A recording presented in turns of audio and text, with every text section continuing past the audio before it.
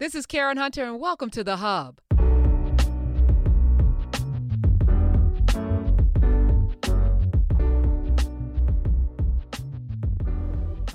Knew Malcolm. I love Malcolm. Malcolm called me the Sunday that he died. I was working Basin Street East. He said, "Brother Greg, you coming by today?" And I said, "Malcolm, I love you." And I said, "I love you so much, I don't even want to take a chance to be there." He said, "What do you mean, Brother Greg?" I said, "Well, I close tonight, Sunday night at Basin Street East." And I said, "But I had my wife book me a flight into Chicago at 8 o'clock this morning, and I'm going to Chicago, and I had way beneath my salary booked me into a college about 10 miles from the airport. And I'm going to go there and speak this afternoon, and I'm going to stay there until they tell me you dead. Because I'm not going to let this government get two of us for the price of one. And I'm going to call Adam Clayton Powell when I finish talking to you and beg him not to come there. Because today, the United States government is going to get you. Okay. And I'm not going to be there. I love you. I don't even want to take a chance of my heart changing. So I went to Chicago. And when they came and they told me Malcolm's been killed today, I got back on the plane and came back here. Malcolm was killed because of another brother named DePinto. A lot of people thought he was African, but he was East Indian. He was born in Nairobi. He's the one that changed Malcolm's head from black nationalist to Pan-Africanism and made that connection from here to there. And the government said, we can't let this happen. He's the one that persuaded Malcolm when he went to Africa and stayed 7 weeks and met with all the real leaders. And then he's the one that discussed with Malcolm of bringing racism to the doorsteps of the UN. And as Malcolm was being shot dead in New York City, DePinto was being gunned down in Nairobi. All right. Same time. All right. Same time. So don't tell me about no black Muslims. The same time. Same time. Malcolm was being gunned down. Now, let me finish this by saying this. And you folks out there on radio, when we cut off, that's why you should be here. Yeah, y'all come on down. Yeah. We'll be here. We're not, if you get here late, we'll be here next week. Just wait on us. You ain't got nothing to do. Nothing to do. Now, let me show you how this white racist system treats black folks. The black folks that they got to kill Malcolm, Malcolm was standing on a stage like I am. They threw a smoke bomb in the back. When everybody got to watch the commotion, the brothers ran up with double-barrel shotguns and shot him. But under the Freedom of Information Act, we were able to get the autopsy of Malcolm, and all the bullets in Malcolm is going down. Now, I can't stand on this stage and y'all down there pointing up, which means the government has such a low view of those black folks that would do it. They didn't even give them real bullets. They gave them blanks.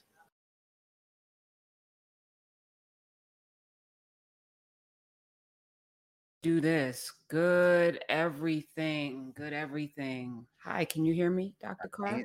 Hi. Good everything. How are you? I'm listening to our brother Dick Gregory, and wow, what moved you to play that this morning, Prof? It came across my timeline this week, and then this week I also interviewed a gentleman who has a documentary about the infiltration of Black Lives Matter at the behest of the FBI. And I was thinking about COINTELPRO. I was thinking about Fred Hampton. We're coming up next year on his 75th, what would have been his 75th birthday. I think about Joanne Chesimard, who is now Assata Shakur in Cuba. And I think about all of the folk who fought for, you and I to be able to sit here on a Saturday and speak freely, semi-freely. I mean, we speak freely. I don't know what the consequences are. No question. But we're speaking freely in spite of everything. That's right. And I think about Malcolm and DePinto, a name I never heard of. So it took me down a rabbit hole. P.O. Gamo Pinto, You found him. liberation fighter born in Nairobi in 1927 to a Kenyan Asian family.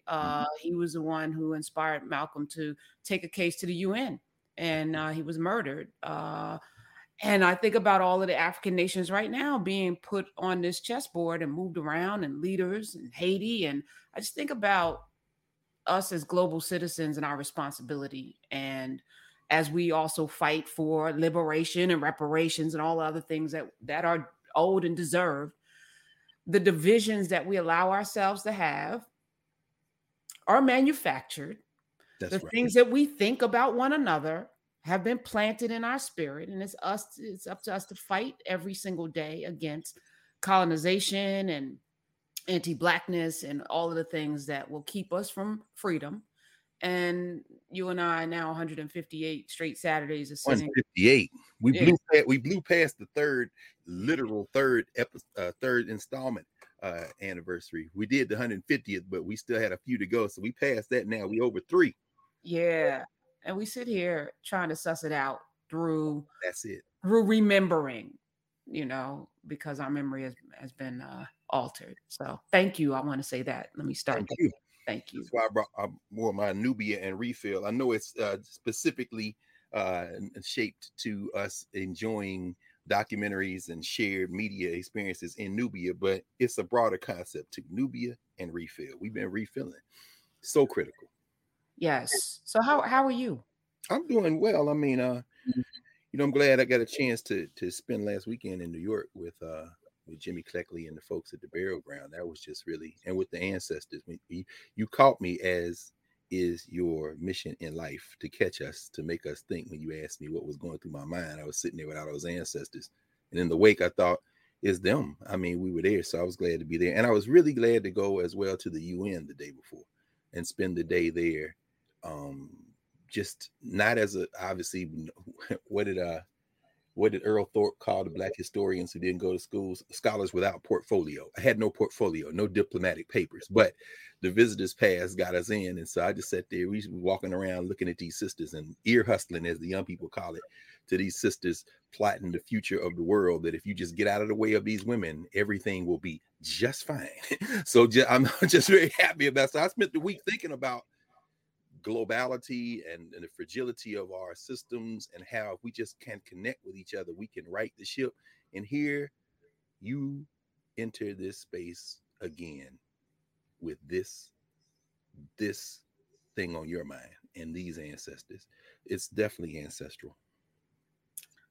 Yeah. I mean, I talking to this documentarian about how they infiltrated the Black Lives Matter unit in Denver, Colorado, with a white man. Of course. Who came in and then said they're informants, said the leaders are informants, and people like, yeah, I could believe that. That's how they get us. No question. Ended up rising to power. No question. But that's the oldest trick in the COINTELPRO book. You come in, it's the rah-rah, hardcore, hardest, let's kill everybody, let's get the guns. That's the plant. Yes. That's the oldest trick in the COINTELPRO book. So there were 2 questions. A, is it that easy? And B, FBI, y'all still doing that? Y'all still what? So the white nationalists that are showing up in Buffalo and Charleston and Charlottesville, killing folk, plotting to overtake the government, storming the Capitol, they're not a problem. They're not a problem. But the folks that are in the streets because Black people are being gunned down unarmed and shot in their homes, they're the problem. They're the ones that need to be infiltrated in this country, as voting rights never got passed, as they're coming after all of the civil rights one by one, as they're erasing history. We're the problem. FBI, we're the problem. Why is that, Prof? Walk us through that. I can't. Hey, good everything to everybody in Nubia, and good everything to everybody who's going to watch this later over the arc of the week. Let's be very clear about every Saturday and then every day through the week, including every Monday night when we're in office hours in Nubia. this is what we're doing. There are no set answers. I love the way you put it, sussing it out. So why do you think that is? Let me pull up the chat too here, because we was looking at the edge of 3,000 on Monday night, and I know we do about the same number on Saturday mornings live, and then everybody, the thousands come later, and you dropping stuff every day of the week now that you didn't expand it past Sirius XM. If y'all haven't checked out Karen Hunter's YouTube channel, you better go subscribe at ASAP and hit that like button on everything. But these little snippets of the longer conversation you're having, this is what we're doing. You are truly exploring this global majority. But why is that? Why would you think they think that these type of things would be domestic threats in the United States, bro? Can't hear you. Is that me? Myself, because I was going to create an overflow room. Church. Oh yeah. You got it. I'll do that after I say this thing. I'm gonna dip out and then create overflow. All right. We would think it's Friday, Monday night, because people was like, wait, is it capped? And then Urias is like, no, it's unlimited number, but so many people coming in now and more coming in. You got to create overflow rooms like a church, except it's all virtual. So we all still here. So yeah, and I just, we had some people who said the chat was moving too fast for them. So I figured if I create an overflow room, fewer people, more intimacy, less speed, and so I'll do that. You're right, Melissa. Baba Dick Gregory was indeed a prophet. Yes, indeed. She just said that in the chat. I just saw that over there. So I mean, we all have to ask that question of ourselves as well. But if you think about the founding principles of this country, it was never intended for me and you and any one of you to be in any position of leadership or so-called power or even have freedom. So any freedom, any semblance of freedom is a threat to, I guess, the founding principles of this country and must be stamped out, eradicated. And so we'll give you some few here and there, maybe, just so y'all will stop, be quiet. Just sit down. Here's an Obama here and a Stacey Abrams there, but we're not gonna let her be governor because she might actually do something. So let's figure that out. And in the meantime, yeah. Here's a Tim Scott. Shh. Stop it. TS, Tim, my man, mission accomplished. Yes. See, we're not racist. I voted for Tim Scott and Obama twice. How about that? Yes. Yeah, this country's not racist. We had Obama. So there, maybe that's it. I don't know. No, I mean, but can those two things be reconciled? Can the idea, not just of freedom, because we know that's the shibboleth, that's the word that we use, but can the idea of freedom, but beyond that, the idea of basic level common coexistence?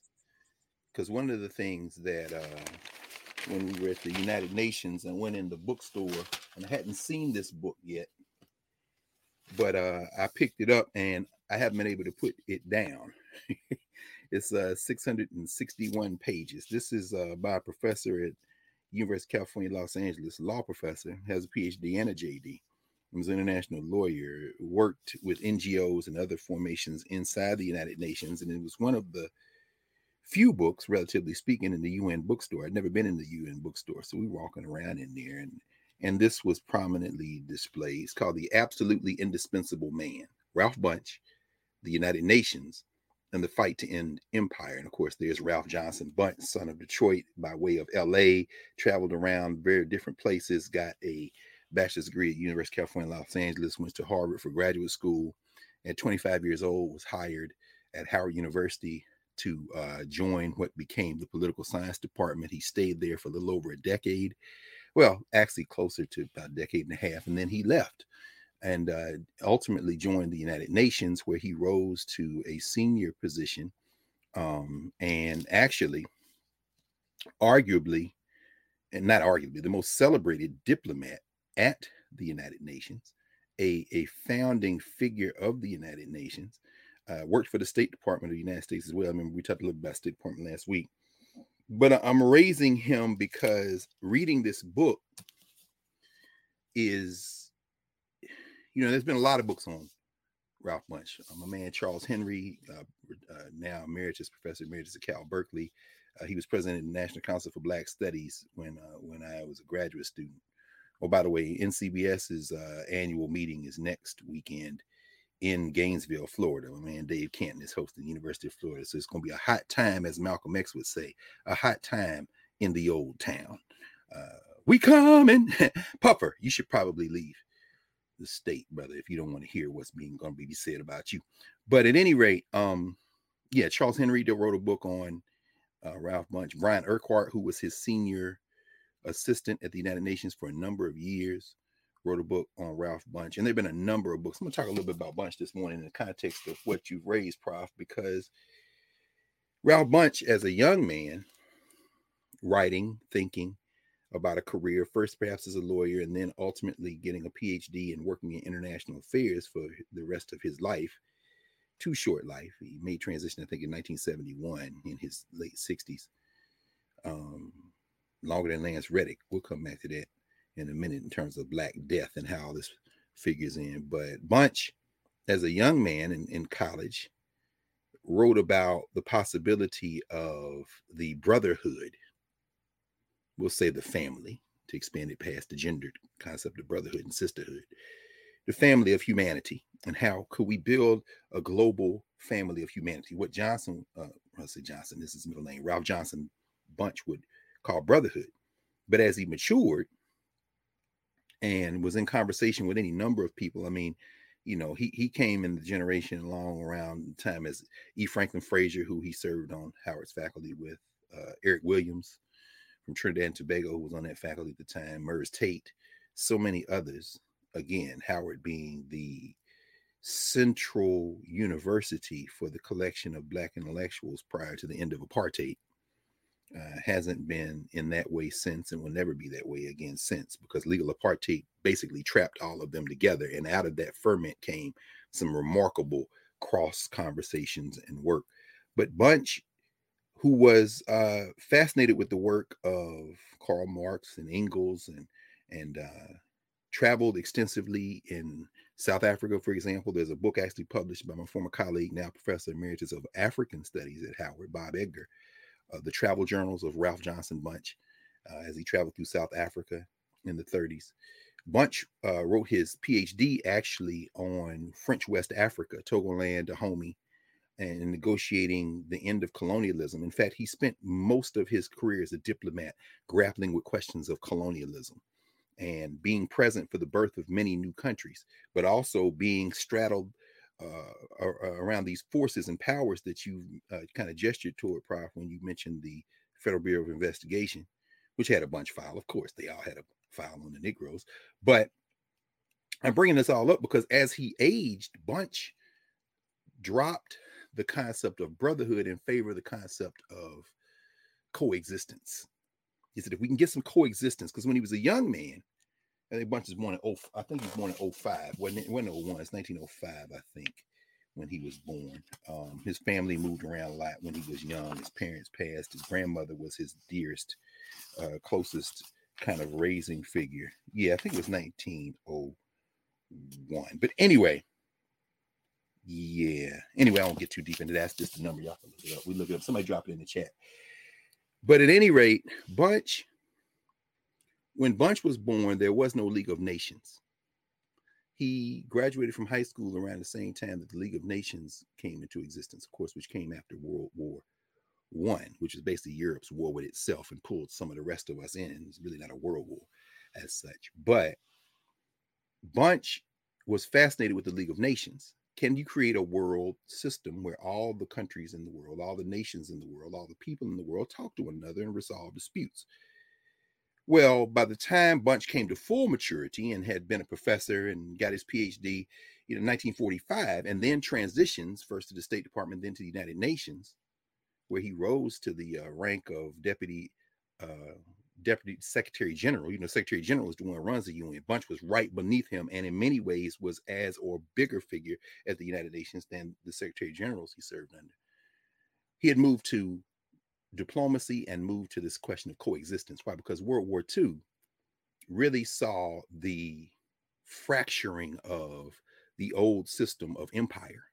And as Rostiala writes, Professor Rostiala writes in this book, The Absolutely Indispensable Man, reiterating what has been said many times, you had the old Europe empires the parents of the criminal enterprise that I'm sitting in right now, and you're sitting in right now, Prof, and many of us, although not all of us, because we're now really truly a global classroom, is sitting in, you call it the United States, where the parents, the English, abetted by some others, the French and others, they wanted, Churchill in particular, wanted to extend the British Empire. Hey, baby. Hey, fella. First of all, you want some coffee? Sober up first. Yeah, take it down. You're drunk. You better? Okay. Ready? Okay. I'm going to say this one time. Them days is gone, baby. Sorry, that was the spirit of Dick Gregory. Dick Gregory loved the word baby. Negroes ain't never going back to sleep, baby. You hear me, baby? Winston, them days is gone, baby. So the empire ain't going to work no more. And Ralph Bunche and them coming along saying, well, we've got to figure out a way for the majority of peoples in the world, what Professor Karen Hunter would refer to as, gleefully, the global majority, can come into its own with regard to self-determination. So while Ralph Bunche is at the UN, these people are fighting their way into self-determination, some form of self-determination. Although, and I'm tying all this back to COINTELPRO in a second, as they are doing that, the children of the original European settlers, I'm talking about now the United States in particular, is trying to slide in the DMs of the UN and figure out, because the UN is in New York after all, and figure out, okay, we don't want the empires of old, but we do want kind of a new empire. In fact, it's an excellent book by Professor Chris Manjapra, who's at Tufts University. It's called Black Ghosts of Empire, The Long Death of Slavery and the Failure of Emancipation. He takes it back to enslavement and then folds in colonialism, and his argument is quite simple. He says, after enslavement ends, there is an age of this expansion of human rights and universal freedoms, although not quite complete, because he says, the emancipations and enslavement further codified the racial caste systems, the caste systems that they claim to disrupt. So after enslavement, the afterlives, as we always say, Carter Woodson said, the sequels to slavery begin. And of course, this is where W.E.B. Du Bois in 1915, when World War I starts, writes his famous article in the Atlantic Monthly, The African Roots of War, where he says this war you call in World War II is basically Europe fighting itself over what it's going to do next in terms of resources, because its colonies continue to resist, and it is reconfiguring, as it always does, its relationships with each other. That persists, of course, to this day. I know you all probably saw in the news yesterday or the day before, where Turkey is saying now, okay, we can expand NATO, but not to Sweden. I mean, so they're still trying to figure out, even to this day, how they're going to configure themselves. And of course, Russia looms, which we'll talk more about that in a second. Russia and China loom. We'll come back to that in a minute. I won't go too far with this COINTELPRO thing and the FBI. So let me walk this in together as we tie it together. So what you see is Ralph Bunche enters his most productive and influential part of his life as the United Nations, the sequel to the League of Nations, forms, and the transfer begins from what Donald Rumsfeld used to call old Europe to the extended European empire, reformed as a constellation of nation states, including colonies, former colonies in places where the Europeans and their children had their feet on the necks of the majority of people in this world. Well, India's not going to stand for it no more. Nigeria and Ghana are not going to stand for it anymore. So it's going to take South Africa and Namibia a little bit longer, Mozambique and places like that. But for sure, Egypt's not going to stand for it anymore, and so forth and so on. So there, what you basically see is Ralph Bunche is at the center of this, trying to negotiate the birth of a new world. But is it a new world, really?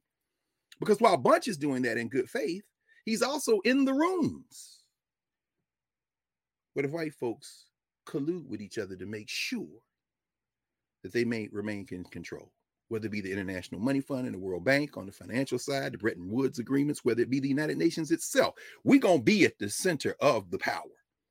So they set up a framework whereby they will never relinquish power. Remember, we talked about that last week a little bit with this UN Security Council, which is at the heart of the United Nations, where everybody come, everybody talk, everybody vote, everybody sign, but then we got a veto power right here in this little ass place called the Security Council, and we'll even let you come in that room and talk. But at the core of it are these 5 countries. Russia and China, we don't like it, but we got to, because they got the bomb and everything. But these other 3, France, Britain, United States, two from old Europe, one, the child of old Europe, we will always have the veto power. So there's this tension here. And of course, they persist to this day. When we were there, they were debating again and trying to figure out how can we get rid of this arrangement, because the world is not Europe, and Europe is so desperately trying to claim the power. But in order to do it, they collude. So when Malcolm is traveling in 1964, 1965, when he's assassinated in February 1965, when he has traveled before that, 1959. See, Malcolm X met this brother in 1959 in Kenya, Piogama Pinto. You know, that wasn't his first time in Mecca, in Africa. In other words, in the Saudi Peninsula or in Africa. When he went on his Hajj that is memorialized in the autobiography of Malcolm X. I mean, Elijah Muhammad had been over there. I mean, so, you know, the narratives fall apart when we start spending some time tarrying with them, studying with them, as Karen Hunter might say, sussing it out. So Malcolm's international travels, and I would recommend a text that's actually very good for this. If I can find it, I think I put it over here somewhere where I could put my hand on it. I guess I did. I know I did because I was just looking at it. Here we go. A text by Marika Sherwood, who's a Brit. It's called Malcolm X Visits Abroad. Marika Sherwood. She chronicles his journeys abroad, Europe, Africa, so-called Middle East. This is taken primarily from his travel notebooks, and there's a version of his travel notebooks that's been published by Third World Press, his journal, that is. And I caution folk, because again, sussing it out it's a very deliberate process, which requires a lot of conversation with each other, a lot of checking all different sources, because immediately about any of these books, you know, as my friend and brother Paul Lee, who is, as far as I'm concerned, the greatest living scholar on Malcolm X for a number of reasons. He says, you know, Greg tries to read everything. Yeah, that's true. Paul's a lot more discriminating. So, you know, I mention these books and he will immediately say, okay, this is what's good and this is what's incorrect.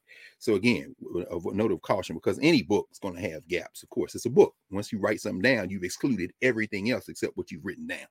So, you know, by definition, but this is a good starting point, because Sherwood, who only mentions Piogama Pinto once, and that's in the acknowledgments to thank folk for leading her through some of his papers and some of the conversations with people who knew him. And he said he too was assassinated, as you heard by Dick Gregory said. Well, Malcolm is thinking now internationally. This creates a problem. Well, unlike those who might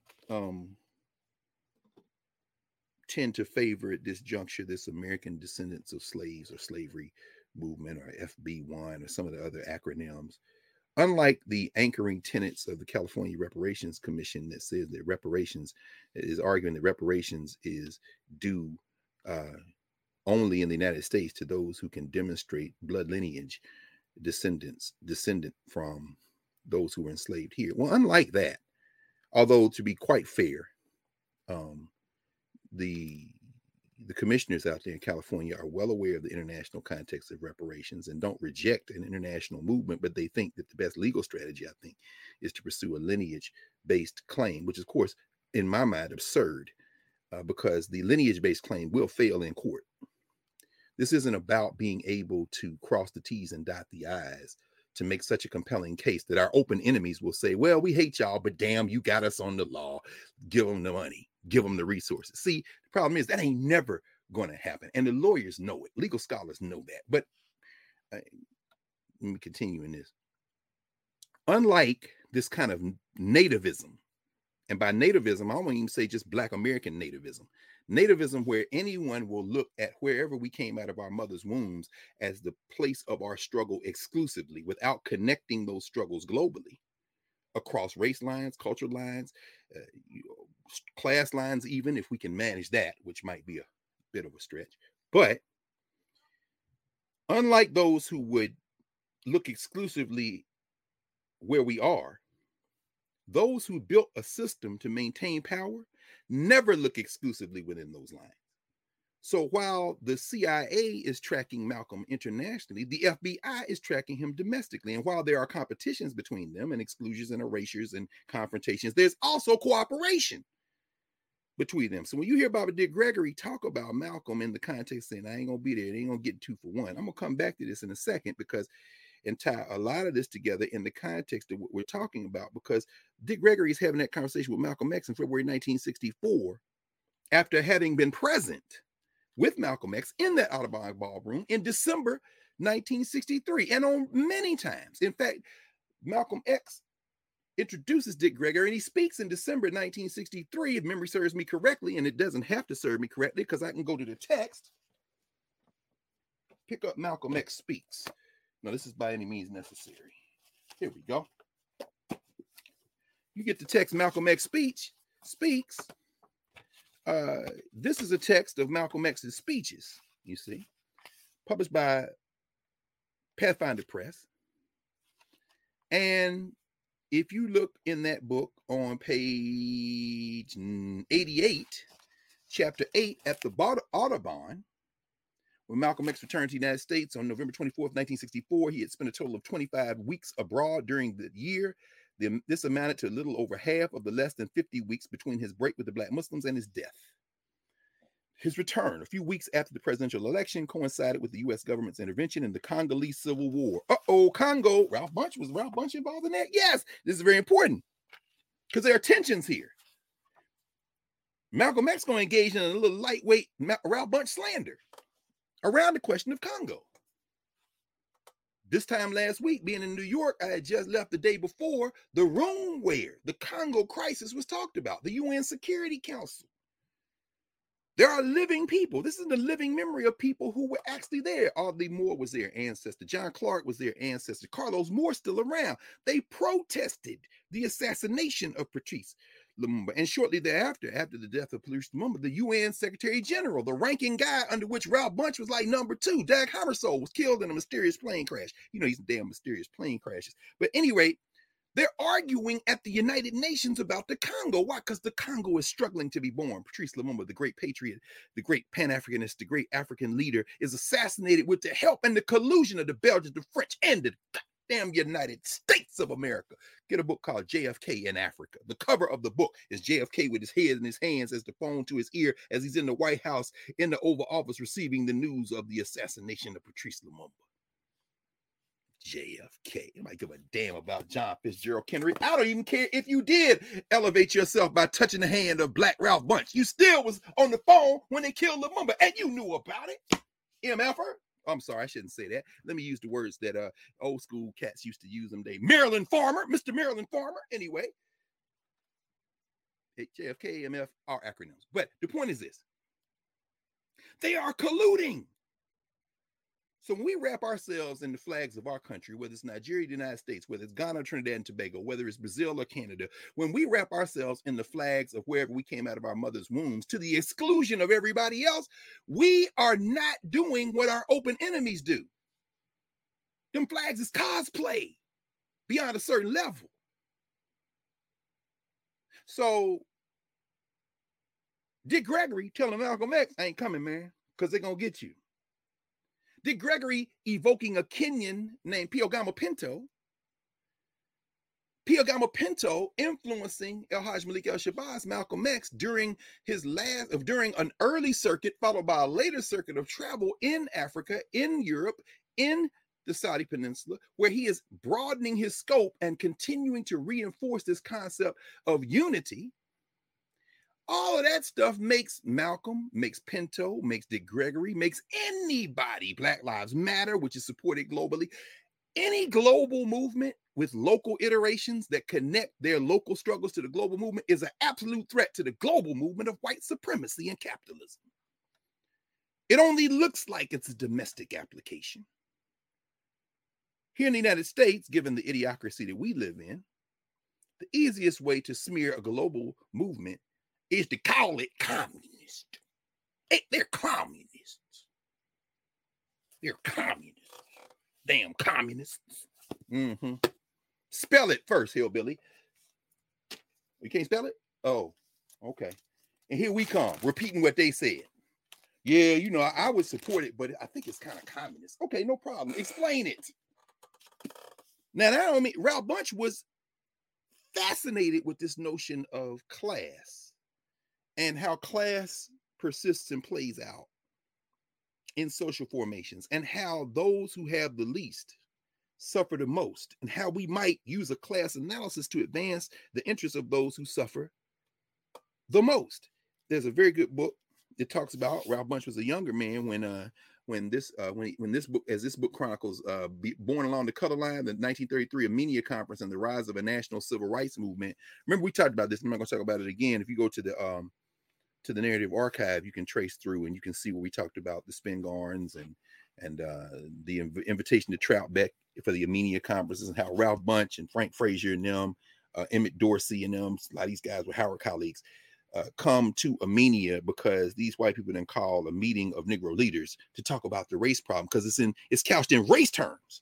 But a bunch of them are thinking about race terms and class terms, and they are critical even of Dr. Du Bois, who, when Bunche graduated from high school, or gradually graduated from high school, no, college, he wrote Du Bois and said, "I want to be of service to my people. Maybe there's something for me at the NAACP." And Du Bois writes him back and says, let's stay in touch. We could talk. And then over the course of their lives, Ralph Bunche and W.E.B. Du Bois encounter each other many times, and then Du Bois ultimately gets to the point where he too, being an internationalist, is on the radar of the State Department, is on the radar of what becomes the CIA and all these international organizations. In fact, to shut him down, to shut his wife Shirley Graham down, to shut his friend Paul Robeson and his other friend Essie Robeson down, to shut down Louise Thompson Patterson and her husband, who were all signatories of something called We Charge Genocide that we've talked about many times.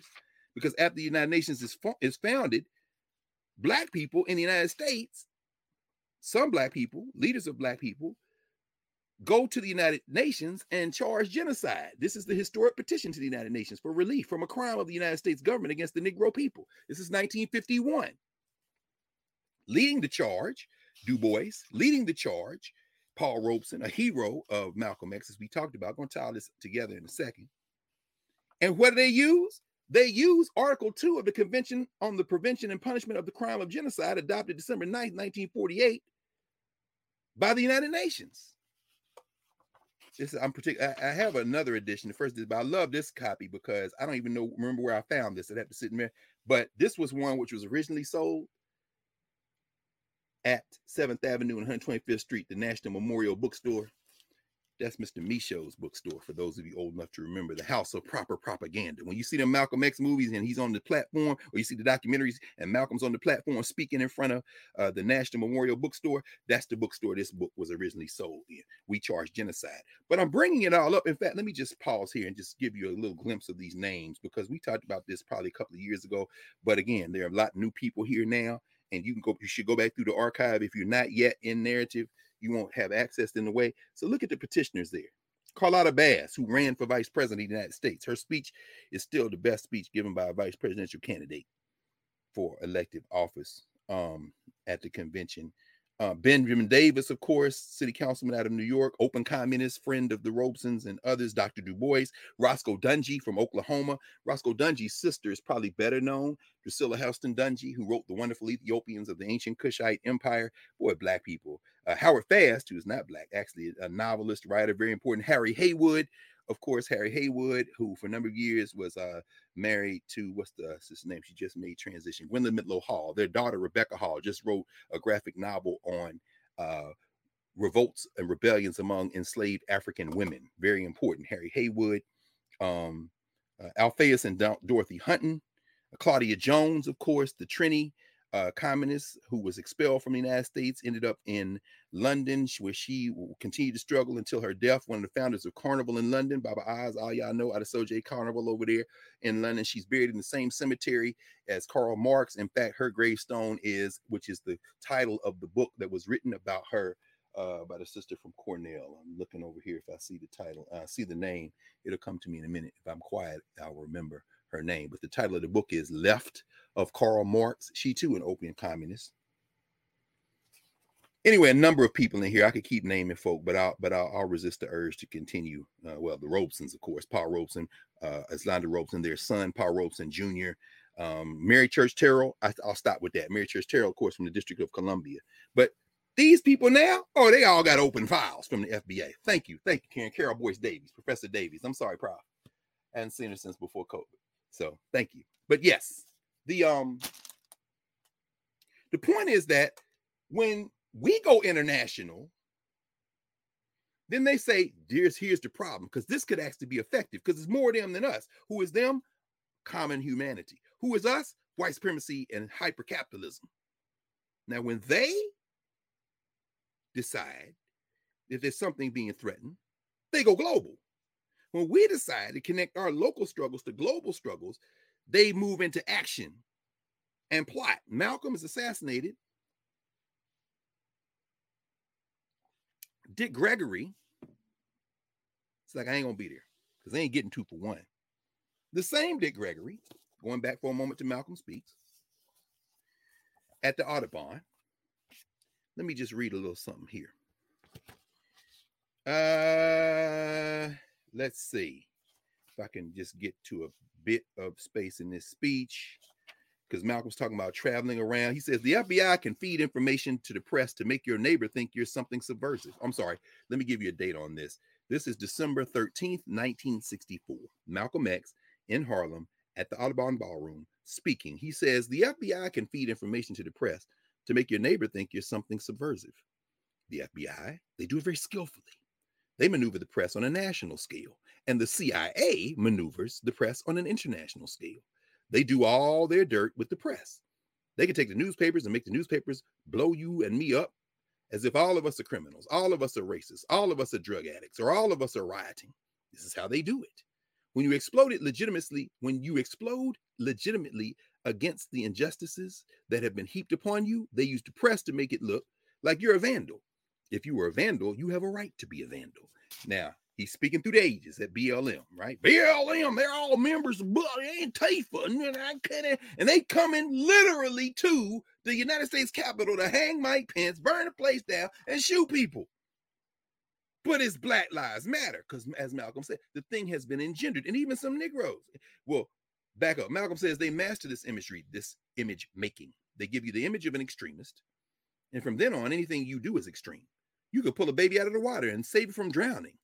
You're still an extremist because they projected this image on you. Puffer fish, and all you people talking about woke. This is the branding. Yeah. Woke airlines, woke banks, woke whatever. It's just using this branding. Again, you could pull a baby out the water and be like, that was a woke move. They can create an image of you as subversive, and you can go out and die fighting for the United States. You're still subversive because the press has made you a subversive. He goes on. He says a good example of what the press can do with its images is the Congo, the area of Africa that our guest that's on his way. Malcolm has invited a guest to come and talk about the Congo. Remember, they've killed Patrice Lumumba. African people are in an uproar around the world, including the United States, protested at the UN. And they're going to talk about the Congo. Malcolm is talking about the Congo in part, according to Dick Gregory and a lot of other scholars, because of Pio Gama Pinto, who helps him understand that. Let me go a little further. He says, let's just take it one step further before our guest arrives to show you how they use this image making through the press. I'm not condemning the whole press because some of them are all right, but most of them aren't. Pause. You don't think the black press is important?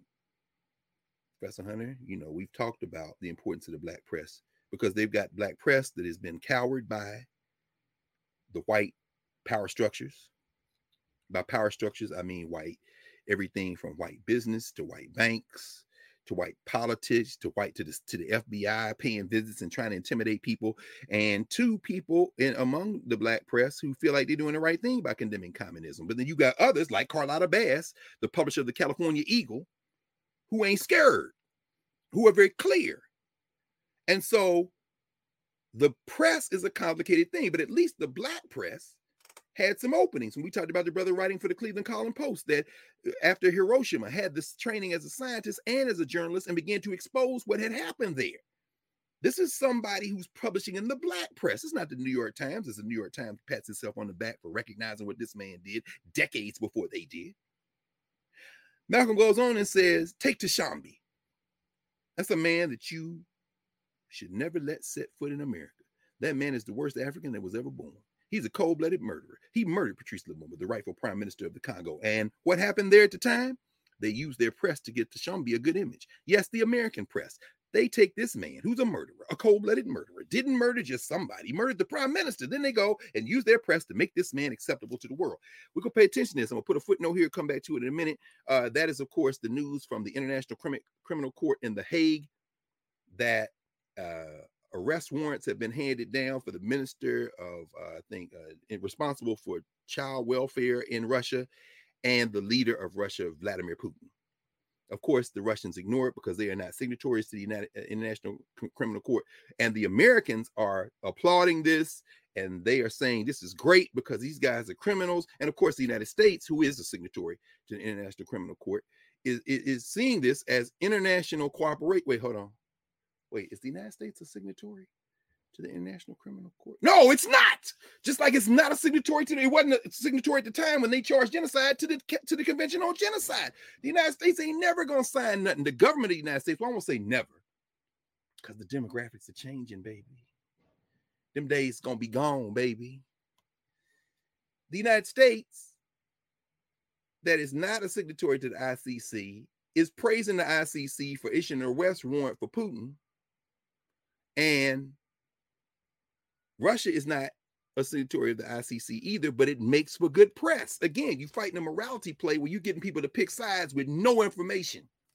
This is what Malcolm is talking about. And so he goes on talking about the Congo. I'm not going to get into that. I want to mention the person who we invited who wasn't able to come, but who sent a message. But before I do that, I'm going to mention the brother you started with, Prof. December 13th, 1964. Malcolm X, in this larger conversation we're having today about this question of internationalism, internationalism, at least some form of cooperation, and how we build power and movements at the local level and where we are by connecting to these global movements, even as we continue our work at the local level. Malcolm goes on a little bit later and he says, so I say, brothers and sisters, it's not a case of worrying about what's going on in Africa before we get things straight over here. It's a case of realizing that the Afro-American problem is not a Negro problem or an American problem, but a human problem, a problem for humanity. When you realize that, when you look at your and my problem in the context of the entire world and see that it is a world problem, that there are other people on this earth who look just like you do, who also have the same problem, then you and I become allies.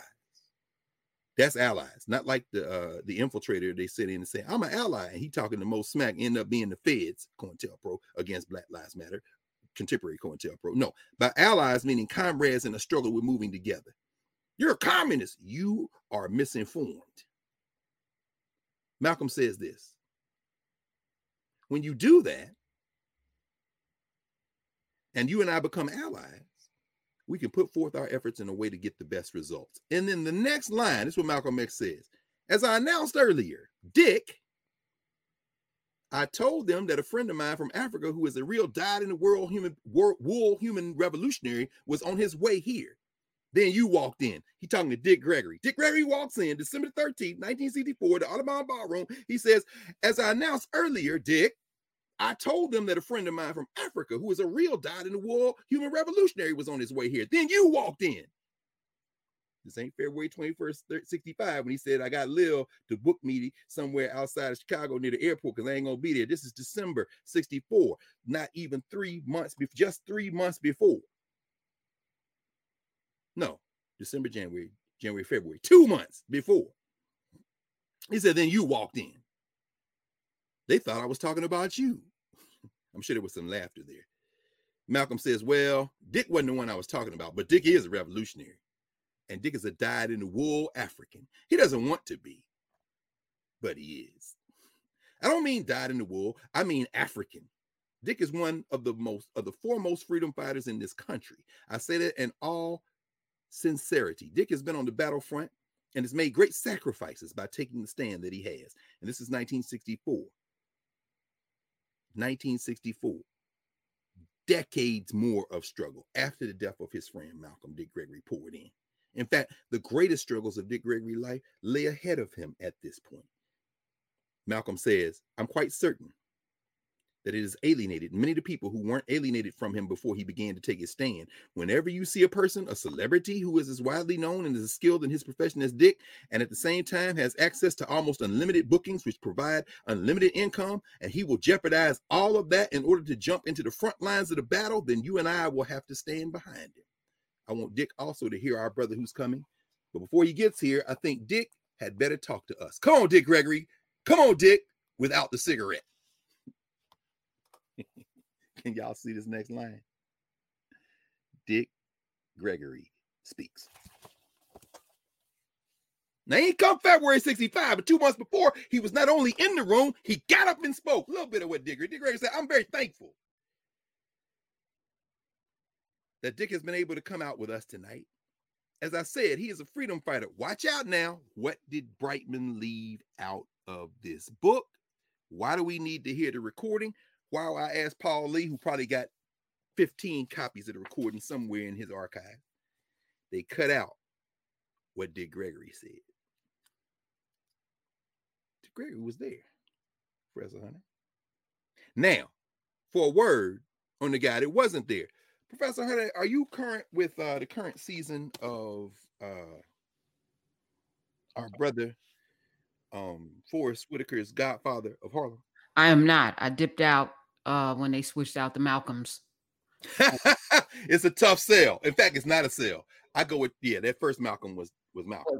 Yeah, he was fired. But also, I'm only giving myself 2 of those kind of shows, and I've selected Snowfall last season and BMF. I don't know. I got dragged in because of the ridiculousness of the bad acting and Snoop Dogg and Monique. I just couldn't. So I was like, I'm only doing 2 of them. You know what? It's like a car crash, ain't it? It's so bad.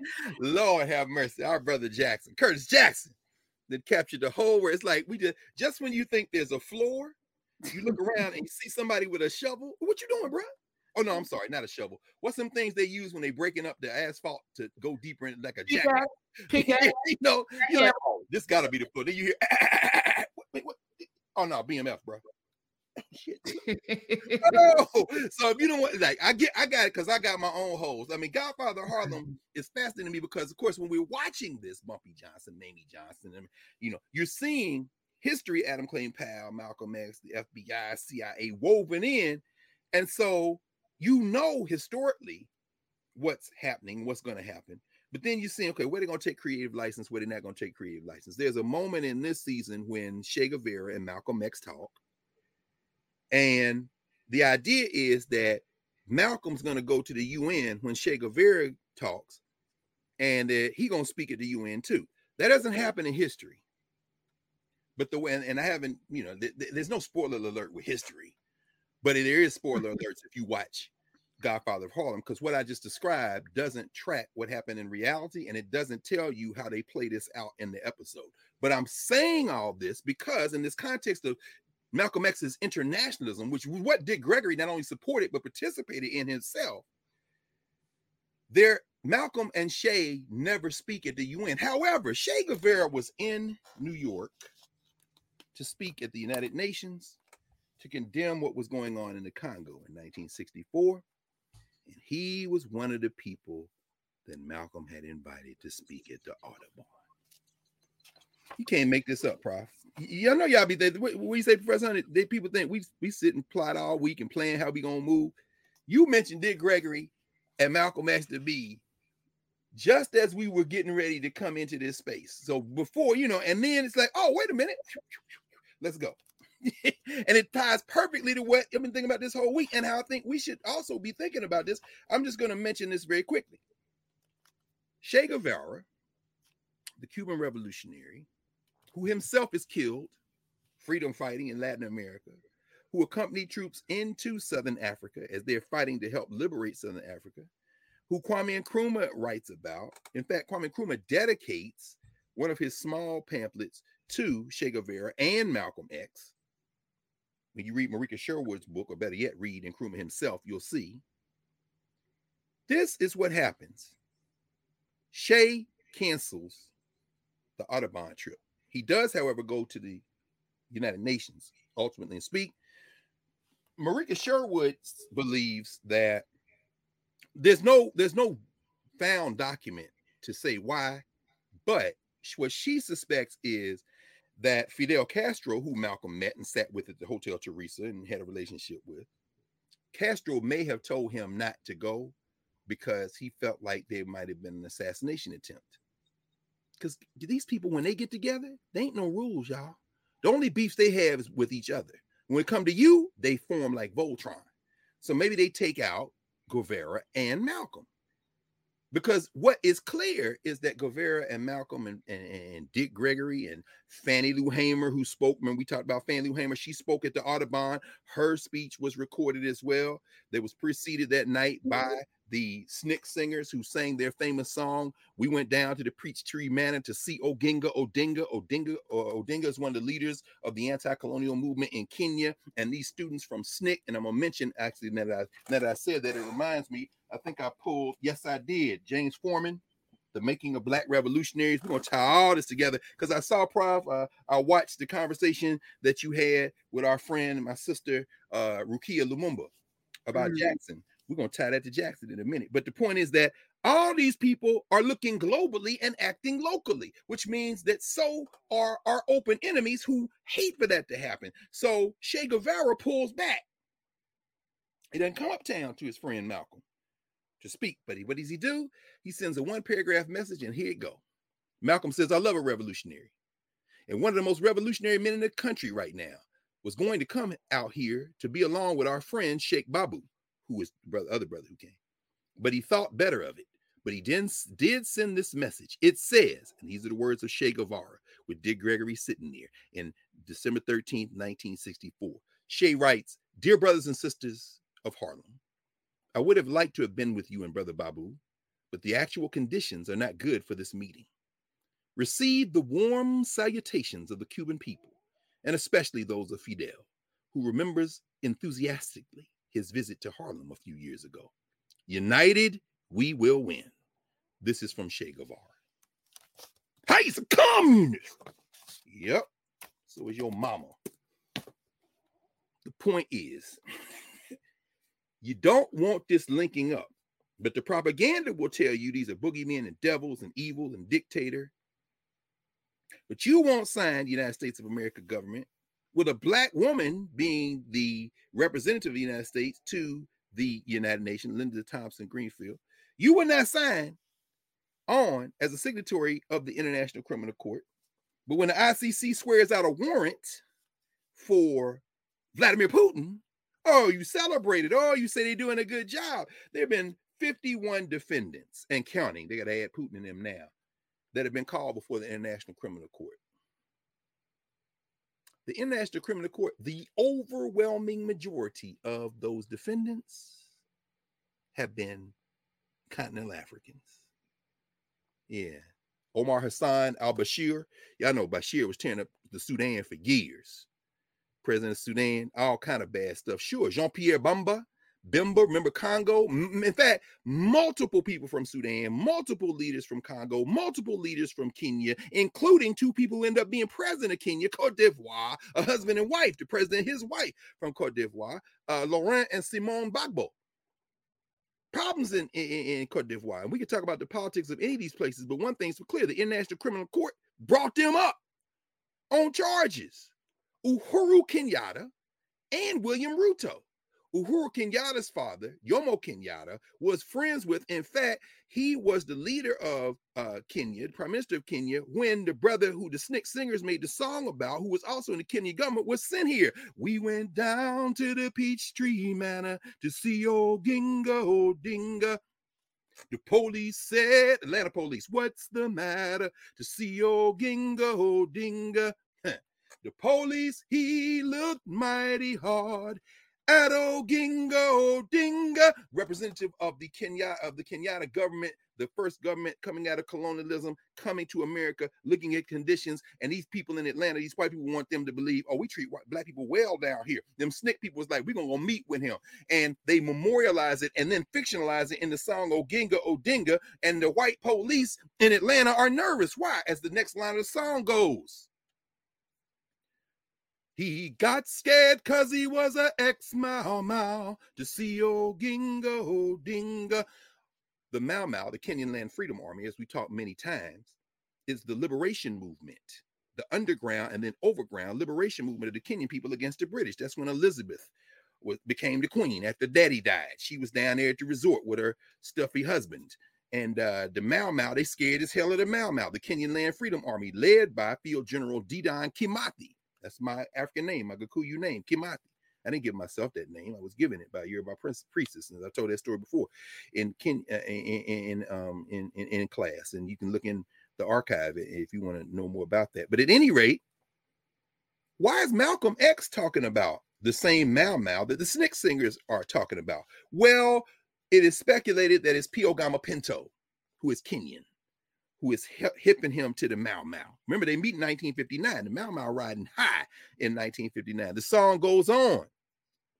As the song goes on, the second verse, "O Ginga," the representative of the Kenyan government traveling the United States in Georgia, in Atlanta, with the white leaders of Atlanta, trying to tell him race don't matter. He's looking around these black people, and the Snick Singers make up this song after they sit in across from the Peachtree Manor, get arrested, and they write a song about Pan-Africanism, one they perform at the Audubon Ballroom just before Fannie Lou Hamer speaks, and Malcolm gets up, it's in that book, and he says, "I love these Snick Singers." They talk about Pan-Africanism, and then he goes into Kenya, and he talks about the Mau Mau, and he talks about the Congo, but in that second verse of that song, they performed at the Audubon Ballroom, they sing, "O Ginga said, look here, what's going on down in Selma. If you white folks don't straighten up, I'm gonna call Jomo Kenyatta. Who? O Ginga, O Dinga, O Ginga, O Dinga."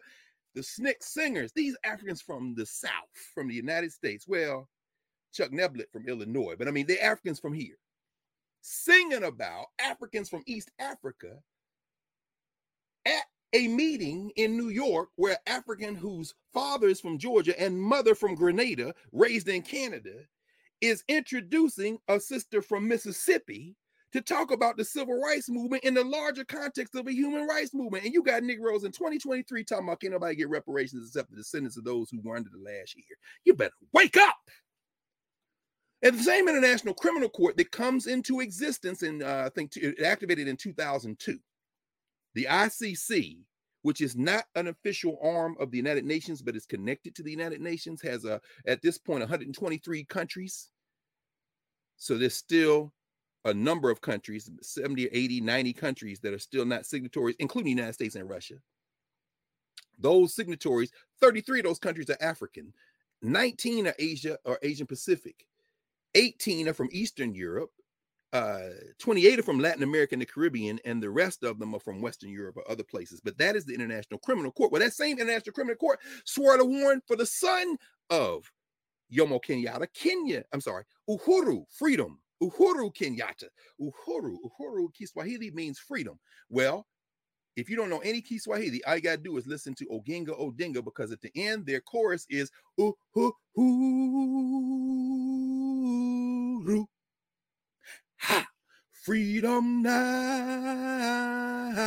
That's the chorus of Oginga Odinga. They take the Kiswahili word freedom and they connect it to the slogan of SNCC at the time, freedom now, because the NAACP was saying free by 63, and they were saying now, freedom now. And the third verse, I can't resist. The third verse, because they bring it right back down to Mississippi. Brother Jones wrote, how does it go? The white folks down in Mississippi will knock you on your rump. And if you holler freedom, you'll wind up in the swamp. Oh, gingo dinga, oh, gingo dinga, oh, ginga dinga, Kenya. Oh, gingo dinga, oh, gingo dinga, oh, ginga dinga of Kenya. Ooh, ooh, ooh. Ha! Ooh, ooh, ooh. Ha!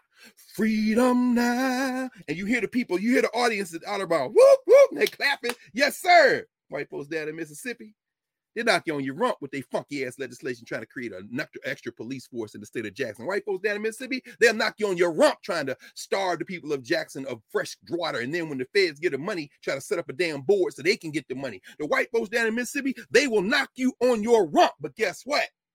And if you holler freedom, Leo, wind up in the swamp, as they wrote in the Mississippi River, song from that same generation. But you go back to narrative, we talked about all this, but guess what? After they sing that verse, what do? Ooh, freedom now. We give a damn about y'all. We're connected, and that connection gives us strength. As James Foreman writes in The Making of Black Revolutionaries, chapter 44, page 338. He says, in the fall of 1962, I had read Che Guevara's book on guerrilla warfare. What?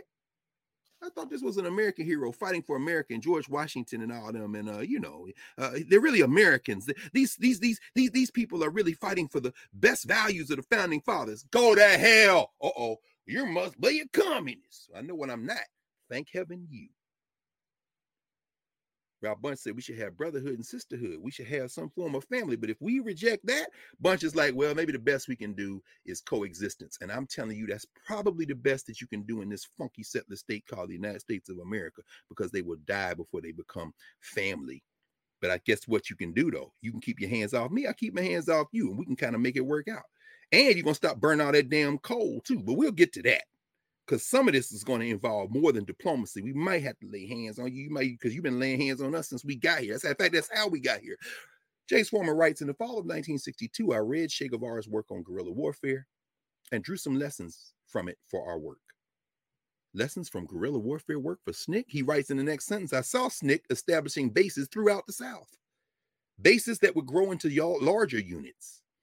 As we consolidated our power in the rural areas and the smaller cities, the time would come when we would work in larger cities. We would have to attack problems other than the vote, problems we faced as a people in our daily lives: jobs, housing, education, welfare, medical care. Prof, I saw the interview you had with the brother, the minister, and the brother who runs the bank on affordable housing. These are not mutually exclusive conversations. Why are we talking about this international stuff? Man, we got problems right here. No. Don't think of them as separate. You must think of them connected, because I'm going to tell you who thinks about them as connected. The banks. The banks think about them as connected. How do we know the banks think about them connected? Well, all we got to do is follow the news. In fact, I'm going to pull this up in a second. Prof, I saw the conversation you had with Sister Williams and One United Bank. Could you, you asked her very specifically, should we be worried about this bank failure, this Silicon Valley Bank failure? And she explained why Silicon Valley Bank got in trouble, right? Right. They had average deposits $4 million. The FDIC only insures up to $250. And I was imploring my audience to really study commerce, because that's how we got here, and that's how, what's that rap? Cash rules everything around me. Cream, get the money, right? If we don't understand how this economy works, we will always be victimized. That's right. That's exactly right. And it's so funny. I'm glad you mentioned the Woo. Shout out to Staten Island, because when they say dollar bill, y'all, we understand that money is a proxy for power and value. And so what we can get at the street level is the cash money, the dollar bill. And anybody thinking about pulling their money out and stuffing it in a mattress or leaving it at their house, that's just paper. You didn't take the value, you took the paper. That's why they were walking around after the international banks decided to collapse the Zimbabwe economy, trying to get at Robert Mugabe and them. That's why you got to walk around with a stack of paper like this to buy a carton of milk. Why? It ain't the paper. It's what backs the paper, or what is perceived to back the paper. Mm-hmm. So when you and Sister Williams were talking, and she walked through the fact that the vast majority of people who had their money in SVB were the tech companies. And so SVB is taking these risks, which have big rewards when they work and can collapse you when they don't. It made perfect sense. But then we and then we zoom out to the international level.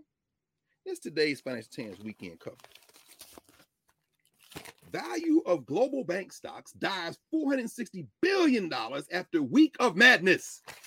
U.S. suffers biggest falls, sharpest decline since onset of COVID. Regulators hold talks. Prof, we got to think about this the way they think about it. Here we wrapping ourselves in flags politically and local issues.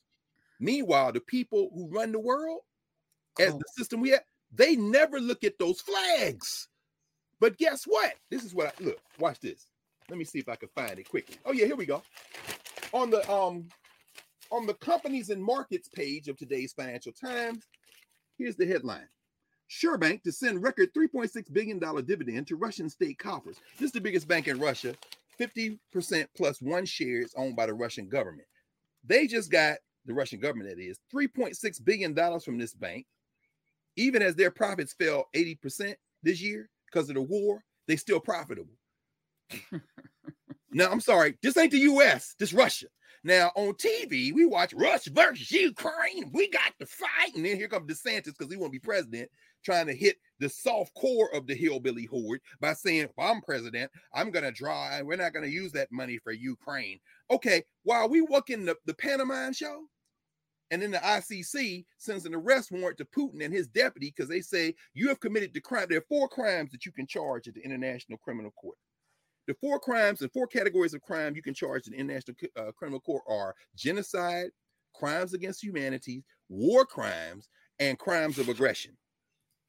They charging them with war crimes. They say you took children from the Ukraine and you took them to Russia.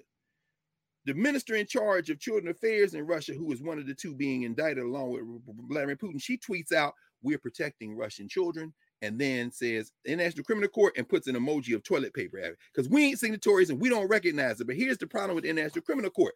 They can come get you. Can they? Can they really come get you? No. They really can't come get you. They can come get you. There are 4 sets of circumstances where they can arrest you. Are you in a signatory country? That's how they come get all the Africans. I don't care what's Charles Taylor in Liberia. All other things, the crime has to have occurred after they reached the number of signatories to make it active, which I think was 2002. So it had to happen in the last 21 years. But if you're in one of those countries, Cote d'Ivoire, Kenya, they can arrest you. The number 2 to 4, you have to have committed the crime as a national of one of the signatory countries. Then they can come get you anywhere. There was a threat they were going to bring George Bush. They're going to charge George Bush and Dick Cheney for the Iraq war. And they didn't, of course, because guess what? I'll get to that in a minute. Remember that damn Security Council? We're coming to it. But even under that threat, it was fear. Why? Because if Bush travels to a country that's a signatory of the thing, they might be able to arrest him. The 3rd to 4 categories, if you are by or on a non-signatory state. In other words, are you over there in the territory? Okay, we can come get you. That will be the circumstance under which. Or were you referred to the ICC by the United Nations Security Council? See, United States not a signatory, but they can get in the Security Council and say, I think y'all need to go arrest so-and-so. Let's have a vote. Now, that probably won't work because of the 5 permanent members, you got China and Russia, and they probably never going to vote the way the United States vote. But theoretically, the ICC has to do what the Security Council of the UN tells it to do if they want them to go pick up somebody or indict somebody. They at least have to charge them. Now, let me pause here and say, when we were at the UN, we were walking around, tour guide. We had a tour guide for a part of it, and then we were just kind of walking around. But the guide is showing us stuff. That's how we get access to these rooms. And he said, what court is in The Hague? And I said, the International Criminal Court. He said, yes, but it's not a signatory to the UN. It said the International Court of Justice. That's the one that goes back to 1945 when they put together the UN before Ralph Bunche joined the UN. The International Court of Justice is a civil court. The International Criminal Court is a criminal court, and it can only charge individuals, not countries. The International Court of Justice, the United States, is a signatory of that. That is the court where you have disputes between countries. That is the court where if a country is arguing about borders, that's where for example, they'd be arguing about Western Sahara, which is a big thing. I brought that up actually when we were on the tour. We were talking about that, me and the guide off the tour. We sitting there talking about Western Sahara, which is not recognized. Western Sahara is basically a beef between Morocco, used to be Spain. They pulled out Algeria, got us to, and then the people of Western Sahara who want to self-determine. It's a whole other thing because it's not a country. Although the African Union has recognized it as a member, and that pissed off the Moroccans. They left the AU, but they came back to the AU shortly, not shortly thereafter, a few years ago. Anyway, I'm going through all this to say that the ICJ, the United States is a member of. The ICC, it's not a signatory of, but it can use the ICC if it tells them to go pick somebody up. Now, they all hype for it when it works for them. Now, again, we're talking about the political dimension, because remember what Ralph Bunche is saying is, well, if we can't have brotherhood, if we can't have sisterhood, if we can't have familyhood, at least we can have coexistence. And as these countries are fighting their way out of colonialism in the 1940s, 50s, and 60s, Ralph Bunche is there at the UN helping try to negotiate. This is one of the reasons why Malcolm X critiques him. We'll come to that in a minute, because Bunche was working for the State Department, then the UN, when he achieved his greatest notoriety. In fact, Rostiala opens the book with Ralph Bunche coming to, believe it or not, the Academy Awards. He shows up in Hollywood at the Academy Awards, is introduced by Fred Astaire as he gives the Oscar for the best movie of the year. But before he does, he gives a speech on peace, because he has won the Nobel Peace Prize. What did he win the Peace Prize for? Negotiating, helping to negotiate. After the death of the lead negotiator, he steps in with the UN staff and he says, I don't even want this. It should be given to the whole staff. What are they getting the Nobel Prize for? They still give it to Bunche. What do they get it for? The creation of the state of Israel, which earns him the enmity of the Palestinians, the enmity of people who imagine that Israel may become what it in many ways has become, which is very difficult to even talk about.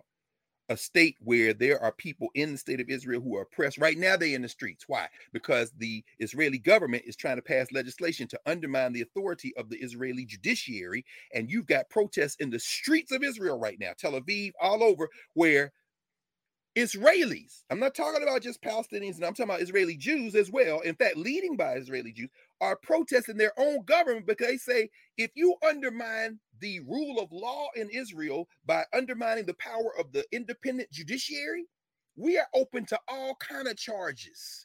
In fact, Israeli veterans, I read something the other day, the Israeli Air Force veterans and others are saying, we do not want you to undermine the judiciary. Do you understand these bombing runs you send us on might be considered war crimes? And if you do this, it's signaling to the world that you have no rule of law in this country, making us that much more vulnerable. Now, we cannot even set aside the critiques of Israel, the critiques of any country that oppresses people, and everything. We can set all that aside temporarily to consider the fact that even the people engaged in the bombing are like, oh, slow your roll, chief. Because once you ain't got no rules, in the words of the old TV series borrowed by Kool Moe Dee, guess what? It's the Wild Wild West. And guess what? You ain't got that kind of muscle unless you're willing to push the button on the bomb.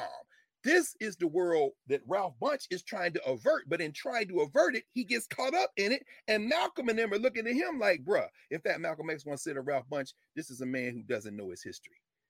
That's a painful thing to say about a guy who's simply trying to keep the world from blowing itself up. But when you do that, and you're doing it from the inside of the system that was designed to keep people like you down, which is why I am fascinated by Rostiala's book, because he's reading international affairs through the life of a Black American. Ralph Bunche was a champion of civil rights in the United States, and Ralph Bunche understood the relationship of civil rights in the United States for Black people to human rights globally. And in fact, as a younger man, he articulated it with a global vision. That vision, I don't want to say shrank completely, but it definitely adjusted to the realities, the realpolitik of a world where Europe recreated itself after World War II, and they passed the torch from England and France and old Europe to the United States. Their children who have been carrying the torch ever since. But guess what? That arm getting weary is going down. Guess what? Because the demographics continue to overwhelm you, and the people of the world are not going to continue to allow this to happen. One of the 5 members of the Permanent Council, China, y'all saw, I'm sure you saw last week. I thought I had it somewhere handy, but if I don't, yeah, maybe this is it.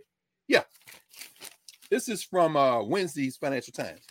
China casts itself as global peacemaker after patching up Iran-Saudi relations.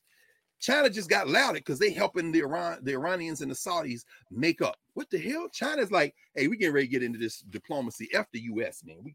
We're building what they call a multipolar world. Xi Jinping just announced that he and Putin going to meet. Right? There's a warrant out for Putin's arrest. Not here. See, y'all mistake the ICC for the world. And you didn't sign on to it anyway. The ICJ, the so-called World Court, we're all members of that, but that's a civil court.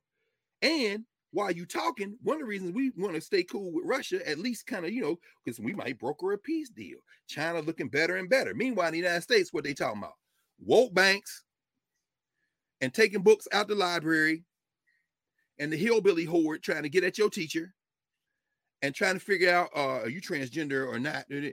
And meanwhile, in the world is being shaped very differently. All right, now let me kind of tie some of these things together so we can because again, we're talking about this in the context of international issues, international concerns, and how they relate to local concerns. Because we are, after all, to quote you again, Prof, a global majority, and we have to understand how the international can affect the local. So let me finish reading what I was reading from The Making of Black Revolutionaries to make this point.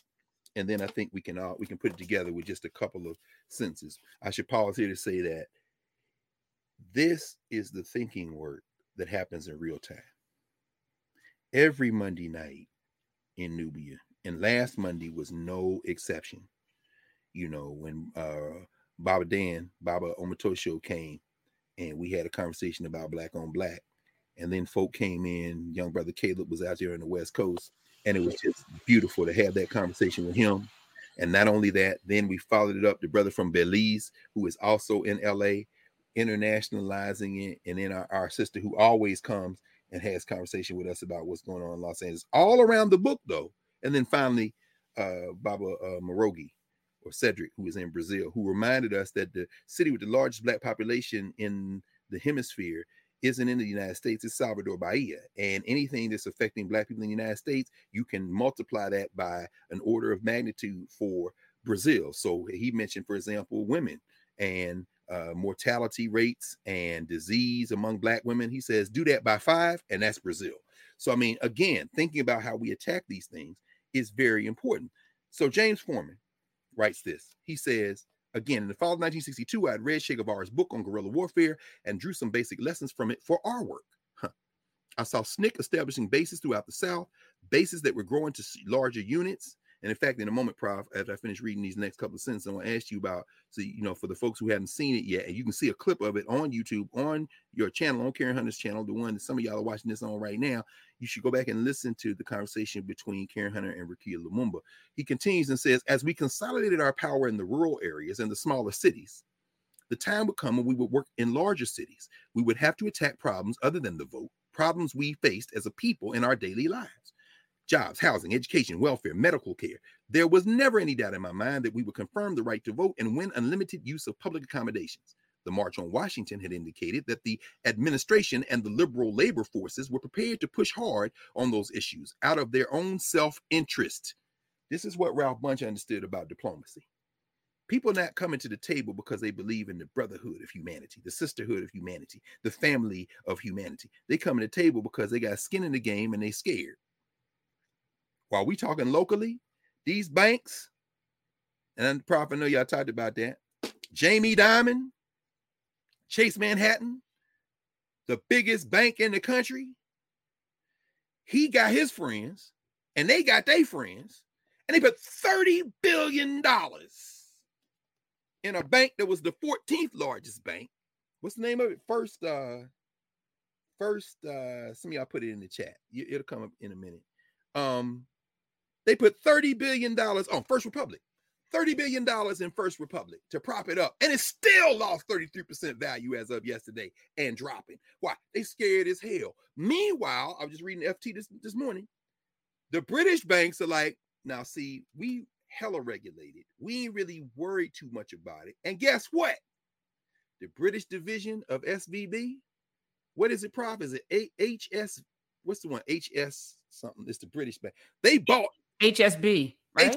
Yeah, I think it's HSBC. I thought it's four letters. I'd have to look, but somebody put it in chat. They bought the British arm branch of SVB. And Janet Yellen, the Secretary of Treasury, Jamie Dimon, the head of Chase Manhattan, JP Morgan Chase, and one other guy, they got together. And then the last couple of days, they looking for sellers for this for the assets. See, there are no lines. You understand? And guess what, y'all? People say, should I take my money out? You ain't got no money. You got $5. They got money. I'm sorry. I shouldn't say that. You have dollars. They have value. So when the woo says cash rules everything around me, value rules everything around me. Cream, get the value, y'all. But we say dollar bill, y'all. It's pegged to something. Well, it used to be pegged to something. Now it's pegged to perception, because as Sister Williams was saying to us, we shouldn't be nervous. I'm listening like, you have explained SVB well, but the thing that might also need to be factored in is what they're talking about in all these newspapers, which is what? Perception. See, those risk takers like Peter Thiel and these venture cap, when Thiel took his money out, it scared the ass out of everybody. All this happened since we talked. It was Friday. Boom. What the hell? Boom. Wait, they taking their money out? Let me take my $2 out. Oh, Joe Biden. You're not even factoring in Twitter. No, Prof. Come on back for a minute. This is actually the point. The point isn't the finance. The point is the perception. You just named the central thing they are terrified of right now. Social media. This is how the bank fails. Say some more about that. No, I mean, it's like GameStop that Reddit allowed for a failed company to drive crypto. All that has been happening in these social media platforms. And the rumor of the failure of SVB and it's HSBC. HSBC, that's it. Yes. Thank you. I had already Google searched. No. I couldn't remember. Yeah. Yes. Yeah. The rumor started on Twitter. And I don't know if the man buying Twitter didn't buy Twitter for this very reason. Oh my God. You know what? I just saw it. Maybe it was in the New York Times. You saw they just restored Donald Trump's YouTube account. Yes. And one of the first tweets is, "I'll be arrested on Tuesday." This is look, y'all, seriously. This is why it's so important for us to be here too, because the perception. You're right. That's what happened, Prof. To think. Remember that scene in "It's a Wonderful Life"? Yeah, you broke it down on money. Yes. But now, I want my money. Right. But that happened in real time. Yeah. And now there's electronic banking, which allow, you used to have to go to the bank and then take your money out. Now it just happened electronically in minutes. Can you imagine that? Billions of dollars. Yeah. Yeah, you ain't got to ask Jimmy Stewart for his honeymoon money. You can just go and stick this thumb on and your money is out. Well, I guess it is. FDIC goes over 250. 250, but they've now I just got a message. One of those entities is going to expand it to 2 million. Like they're going to widen it, and FDIC has covered more than the 250. Right. So and FDIC gets this money from where? It gets it from the banks, but also they all put into a fund as insurance. Yeah. And so again, y'all, how does this stuff connect? People say, well, voting don't matter. Democrats and Republicans are the same. Hold on. If your name is Barney Frank and you're trying to sit on the bank board of SVB, then you relax the very rules you set, because as Barney Frank said last week, I got to make some money. I don't have a pension. But if you're Maxine Waters, you know what I'm saying? Why is Maxine Waters important? Because as a senior Democrat on that banking committee, she's trying to hold the line to keep the damn protections high. We got to stop thinking about. Go ahead, please, bro. The previous president, who might be arrested on Tuesday, didn't he relax those? Didn't he? He relaxed them. Yes, and the train regulations as well. So so we, elections matter, and they're not the same. And there's nobody caping for Democrats. To me, there's no political lines. I don't deal in politics. I deal in people. We deal in humanity. What's working for humanity for all of us to win. But if you're not wired that way, I get it. No.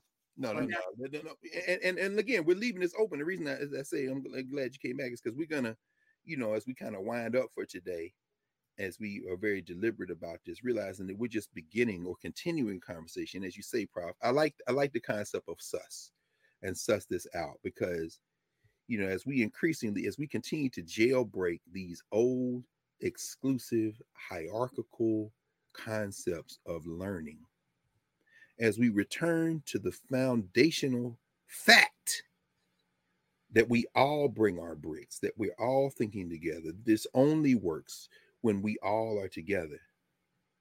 Rather than say we're researching, we're writing and putting things together, all that stuff's important, but the idea of sussing it out, that's something we all participate in. We're all comparing. We bring more things in, we suss, we think about it. And so when James Forman is writing in The Making of Black Revolutionaries about him reading Che Guevara in 1962, The Making of Black Revolutionaries, of course, was originally published in 1972 as the counterintelligence program, along with the FBI, along with their international colluders and competitors, CIA and others, along with the European domestic and foreign elements that surveil and undermine and thwart, even as they make movies to make you convinced that you should be rooting for these people that are against you. Shout out to James Bond.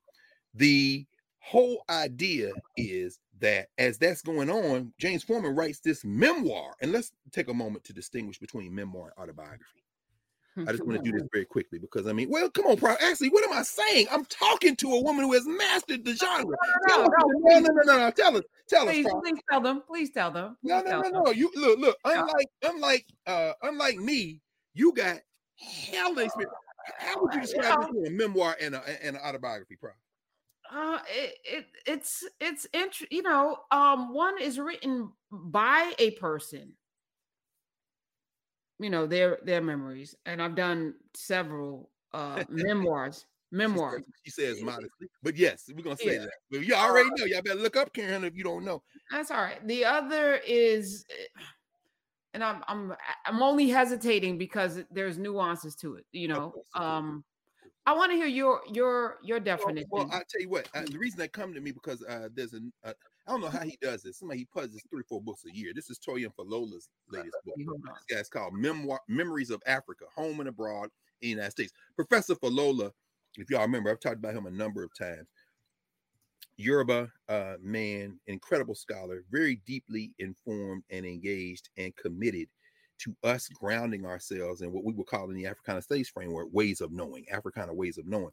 This is a book that he's written on the capacity of memoirs from continental Africans who have traveled outside of Africa and lived in the African diaspora to share their experiences with Africans, not only on the continent, but the world. And he makes a distinction early on. He says a memoir for him is different than an autobiography in the sense that it focuses, a memoir that is, on personal truth.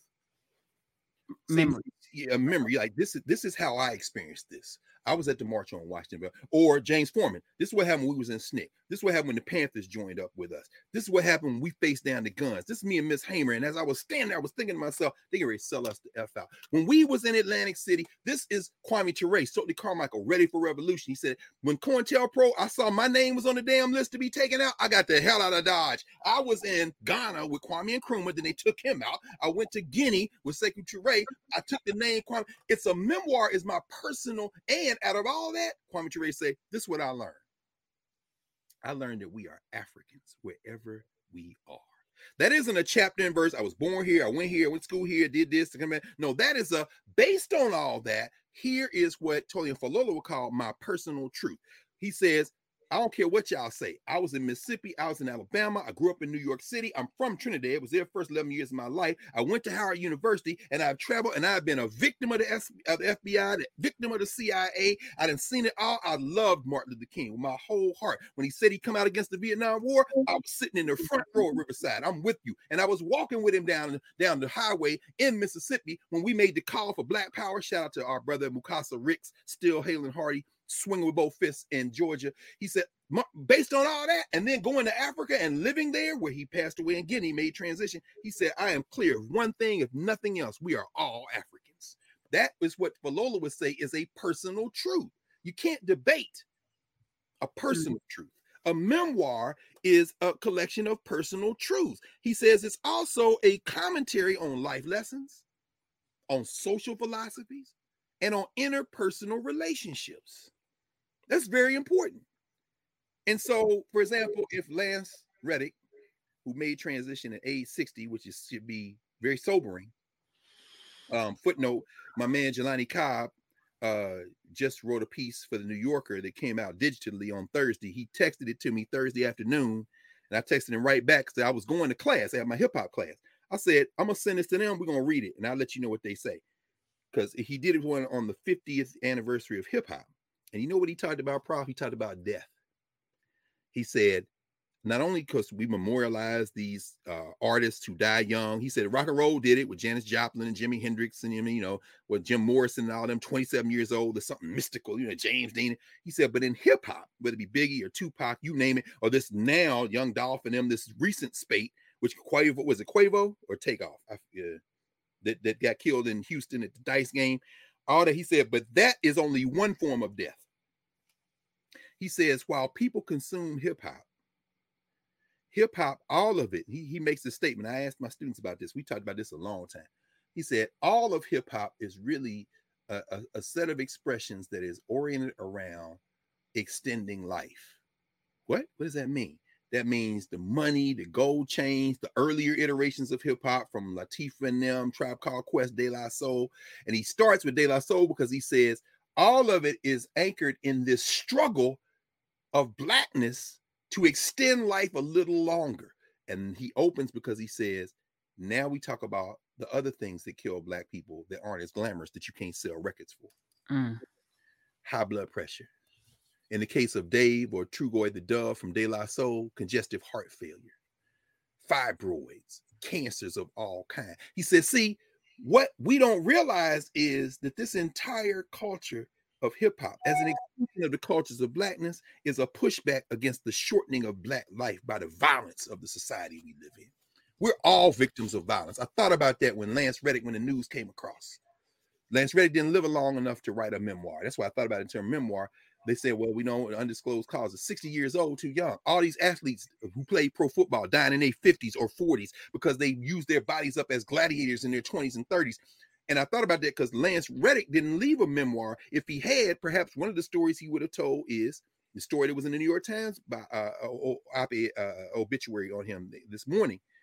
It said, talking to Lance Reddick, all of his great roles, all of the things he did, he said a little role he played in Law and Order of a Sierra Leone military man or something. I remember that episode. I don't remember the number, and I didn't take the time to go look it up. But he said, out of all the roles I played in that role, remember now, this is Lance Reddick, son of Baltimore. I think his father was an educator, mother professional, came through, went to performing arts school, then went to Yale, rep, and did drama. He's a stage actor. You can tell. He says, all the characters I play, they may be intense, but they're different from each other. And he says, I played this little role in Law or a little bit role, this cat from Sierra Leone, and I had to learn a Sierra Leonean accent. He said, that is that is my favorite role of my life so far. That little role where I had to learn that accent, that continental African accent. I thought to myself, see, that's what you put in a memoir. That's a personal truth. That's a revelation. That is a life lesson. And it's also got a gesture toward interpersonal relationships with others. So I'm going to say, in terms of memoir, that was the longer footnote, because the making of Black revolutionaries is a memoir. It's not, what I'm saying? The Ralph Bunche, this is a biography. It's going chapter and verse, and this is going to be somebody else talking about somebody else's life. But a memoir, I'm not telling y'all everything. I'm just telling y'all what I learned. I don't know if that resonates with you as somebody. I was struggling with it because they're interchangeable. When I think of autobiography, I think of the person writing it themselves. Auto. Memoirs, because again, I've done 30 of them. Woo! I love it every time. Yes. As me pulling those memories and telling a larger story through those memories. That's the way I think of a memoir. But it's usually somebody kind of guiding the person through, what about this, what about this, what about this, and we put it together. It's their memories, but assembled in a way. Autobiography, I think of somebody sitting and writing their life story. It's the same, they're interchangeable. But when I think of memoirs, I think of the assistance that's required, because that's kind of what I've been known for.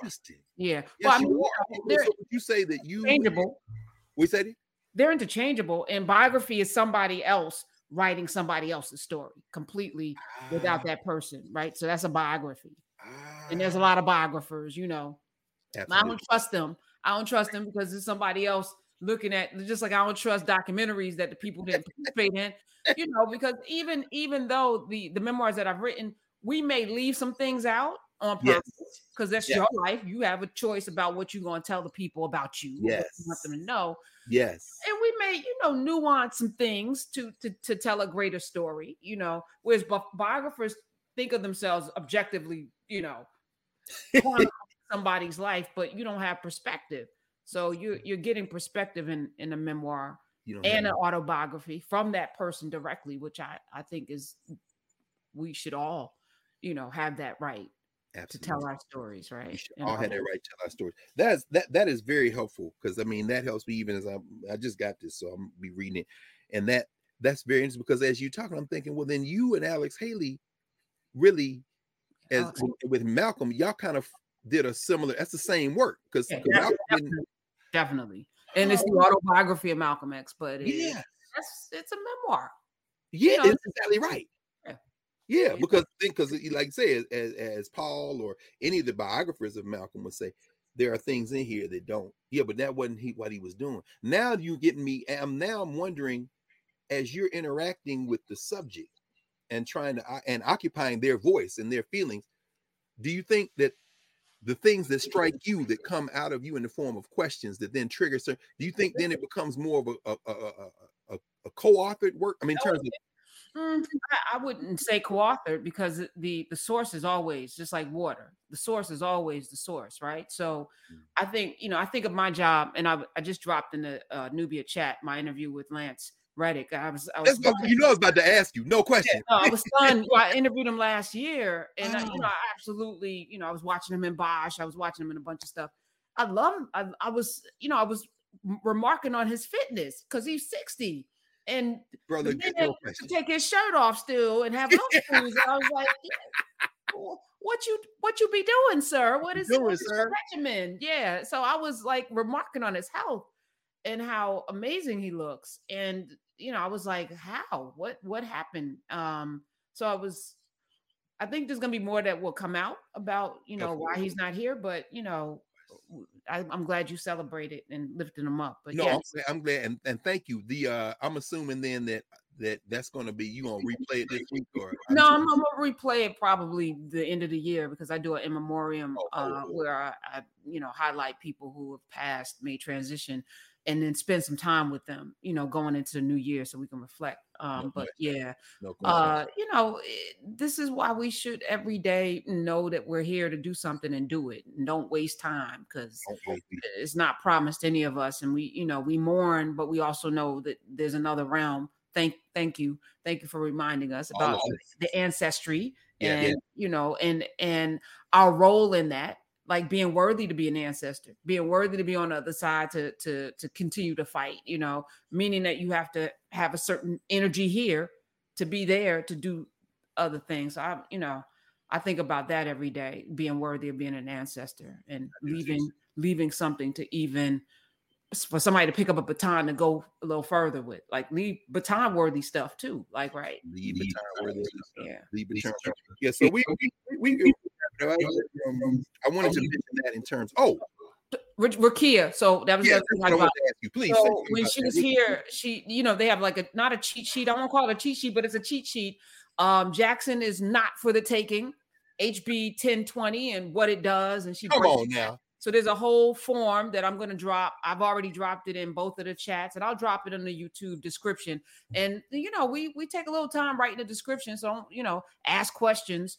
It's usually in the description. Yeah, go to the description. I'll drop the link to this PDF, this Google file that Rakia left us with, to kind of know what the hell's going on, who voted for it, who wrote this bill, why it matters, and there's like bullet points. And you know, it's a one sheet. You know, water and sewer bills. They break down everything. You know, so that none of us should be uninformed. It's 2 sheets actually. It's 2 pages. So that's right. I dropped that in the chat too.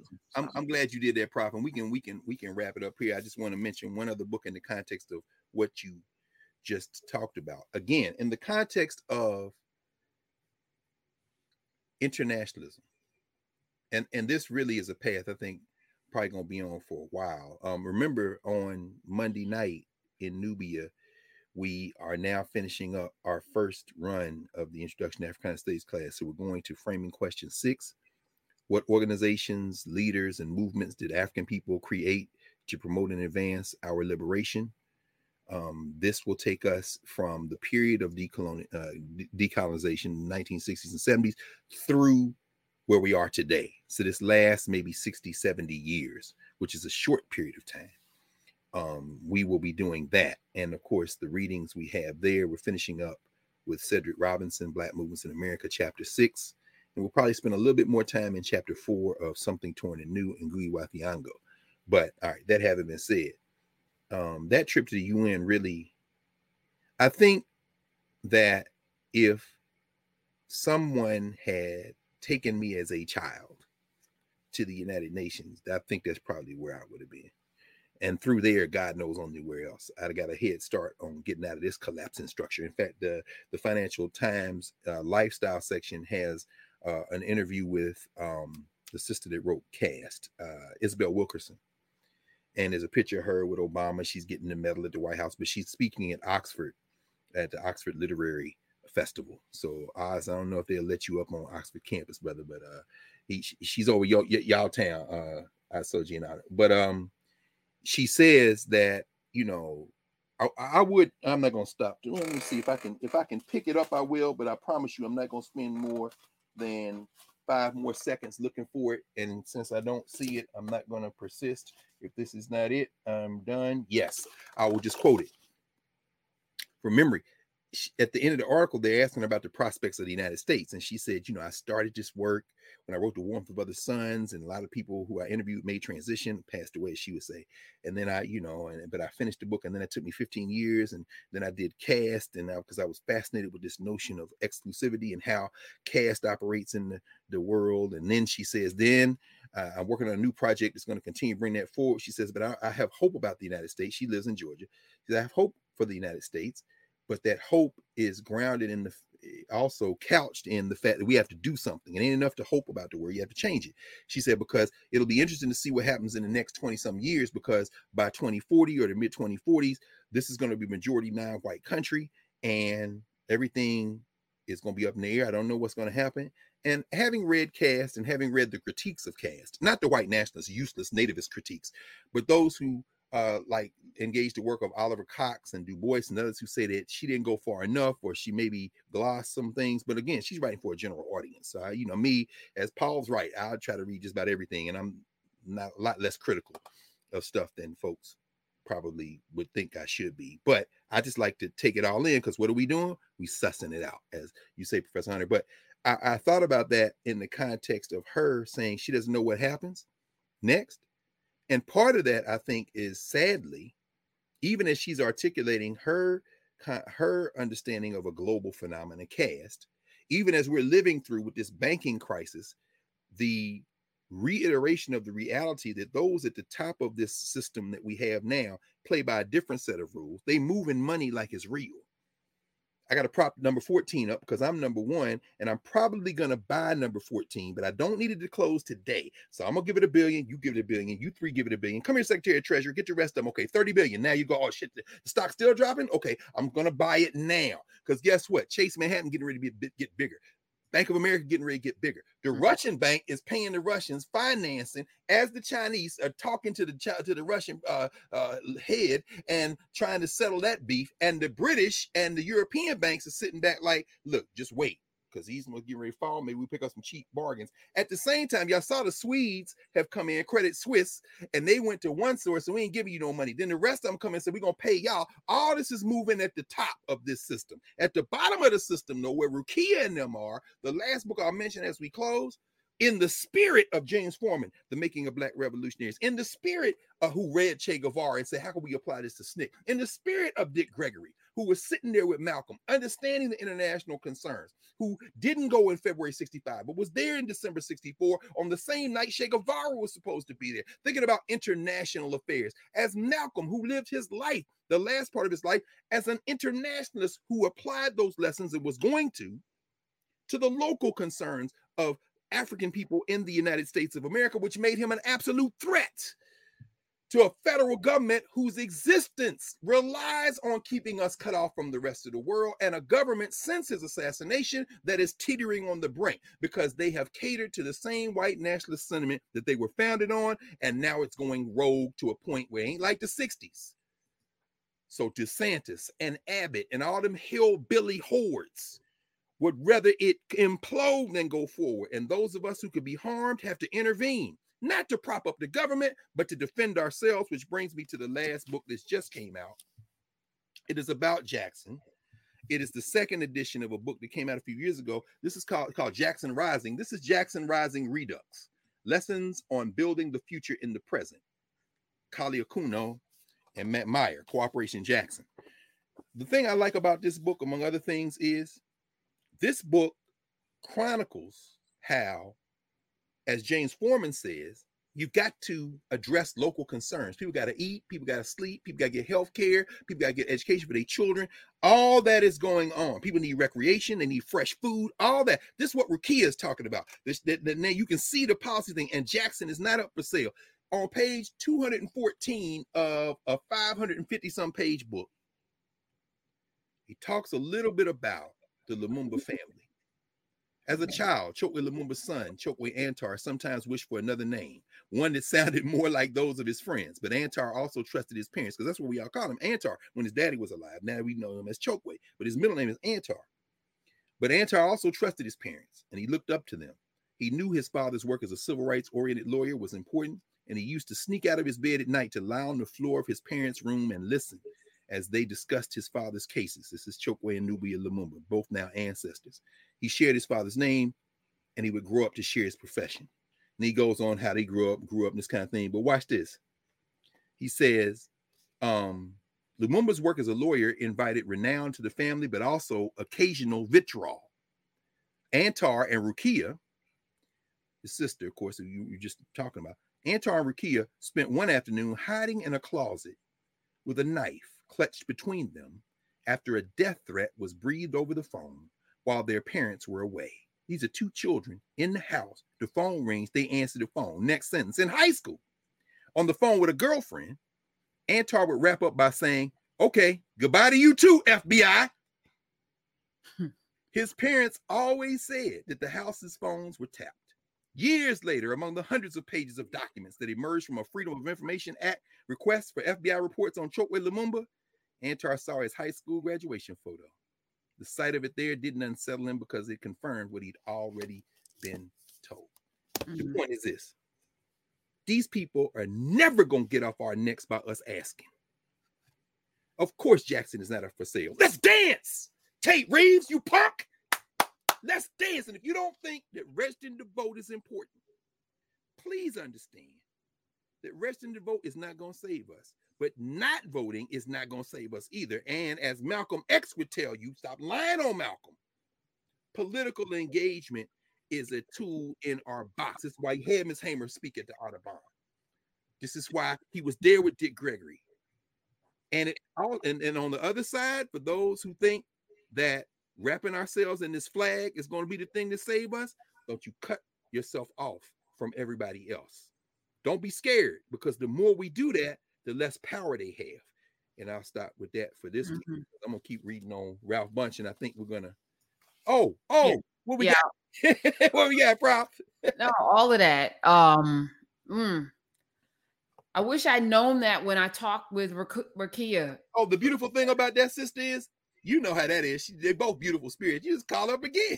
I know. But it's as a person that interviews people, the amount of things that I don't know that would make that interview so much richer. I just think about, the amount of time that goes into it without being too academic with it, because you still have to have like kind of this flow with a person, because you're really talking to a person.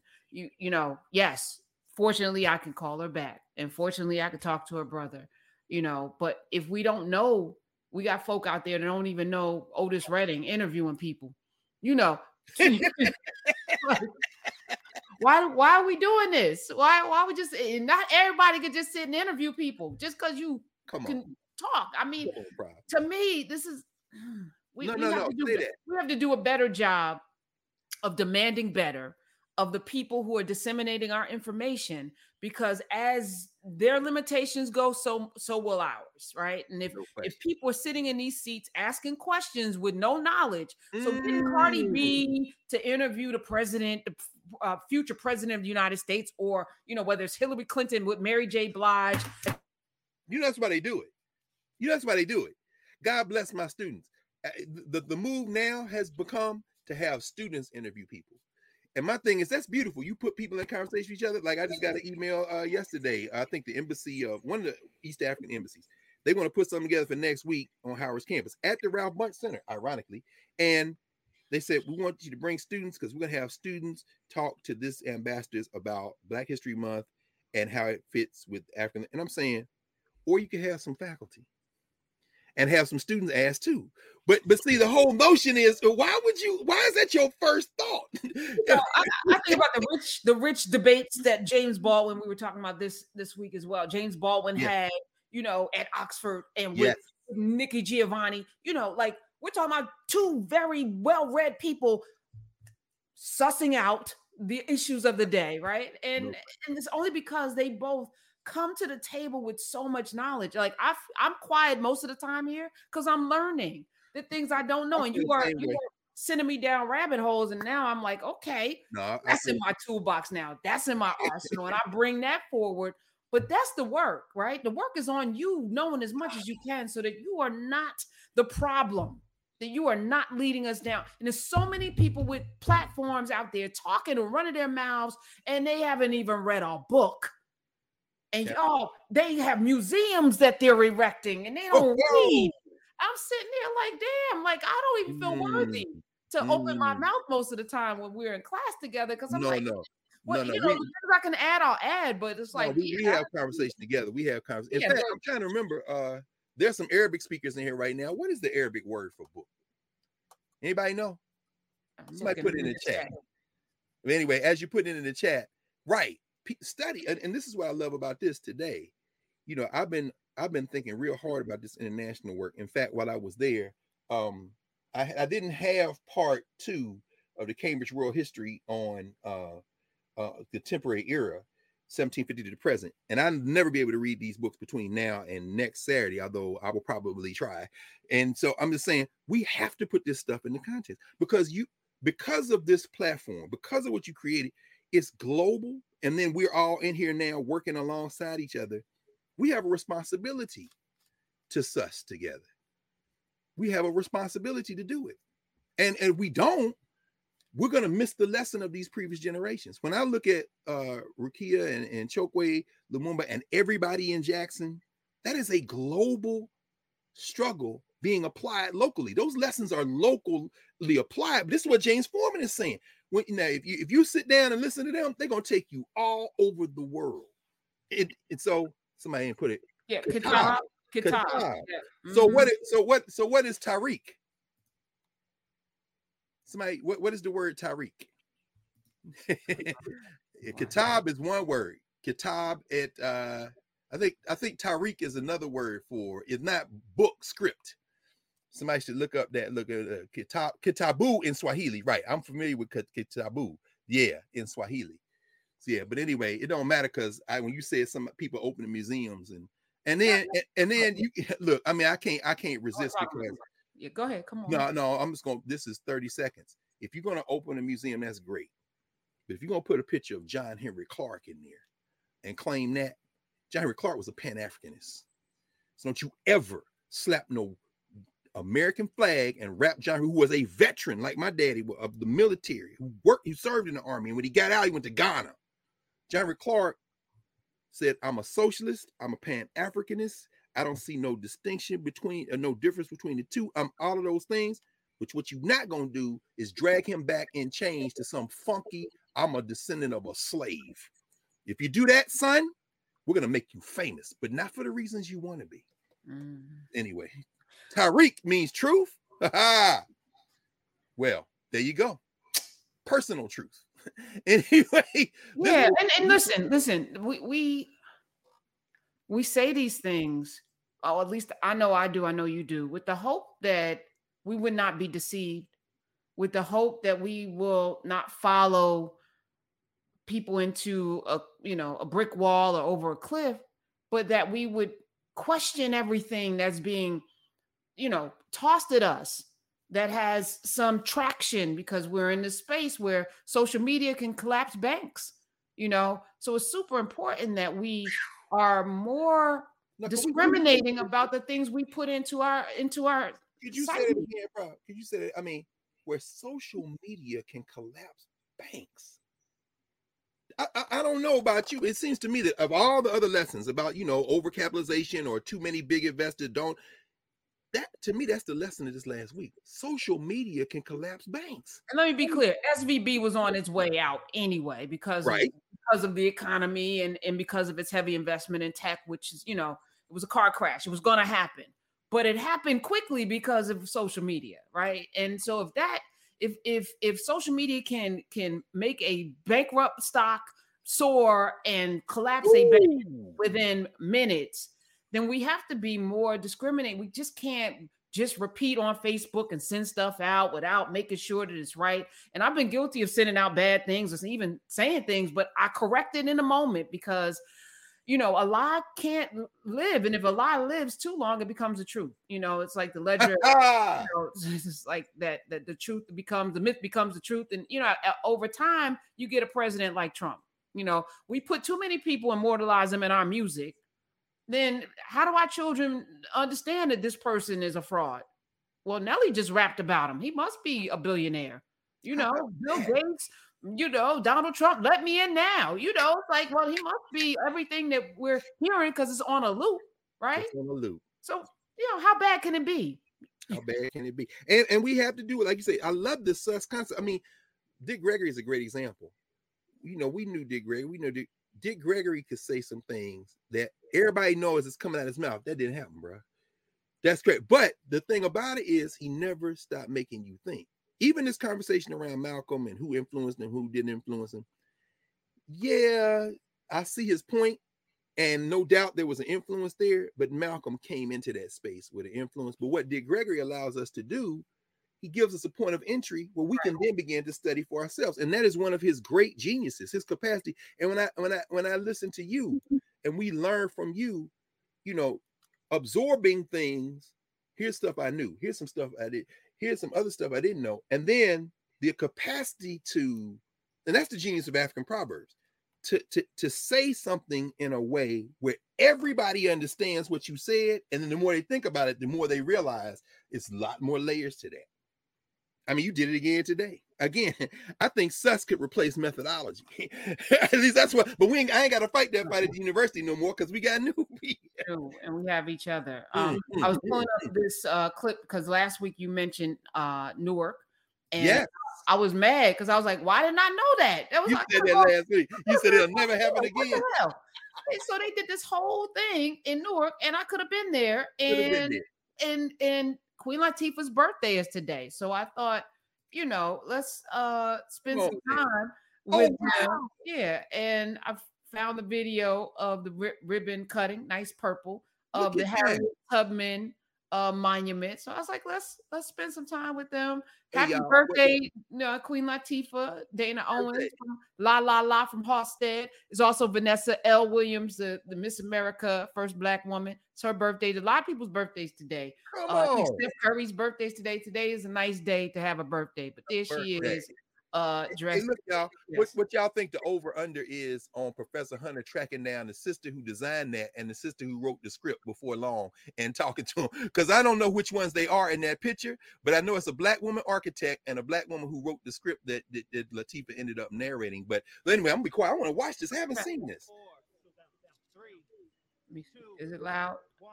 Kind of. There it is.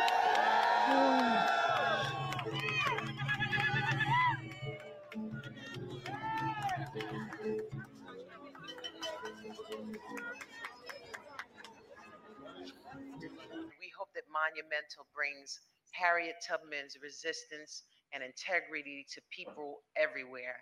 who really need to hear it. We want people to know, to feel, to understand what was at stake and how incredibly brave Harriet Tubman was. I loved working with Audible, and I love working with them to share stories that empower and inspire people.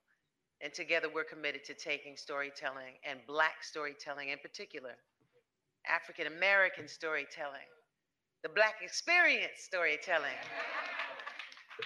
to the next level and make a real impact in our communities around the world. And Audible has a true love and care for our hometown of Newark, New Jersey. They've been right here for 15 years, and I'm proud to work alongside them on the ground and to raise our voices together for our community.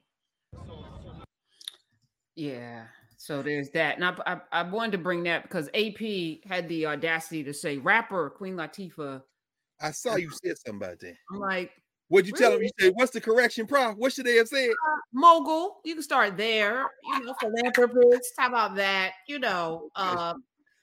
Actress, producer. All of that. I feel like, again, because media is full of people who are ignorant, it's lazy and easy to categorize, but it's permanent, right? So you have to be real careful with choosing your words and how you shape people, because you're shaping them. I tell this to my students, you're shaping the world with the words that you choose and how you describe folk. Absolutely. It's out there, right? And because it's in AP, right, she's just a rapper, but she's not. And it's not about Black media. It's about being responsible with the vision and the image of folk. That's your responsibility. That's right. So you don't take that lightly. No. So I just wanted to do that. Happy birthday. Happy birthday. All right. Dr. Carr, I love you. Love you too. See you on Monday. Thank you for everything. And yes, we'll see y'all in the Yada on Saturday. I mean Sunday. Tomorrow. Oh yeah, she's second with Yasir, the yogi from Chicago. You know what?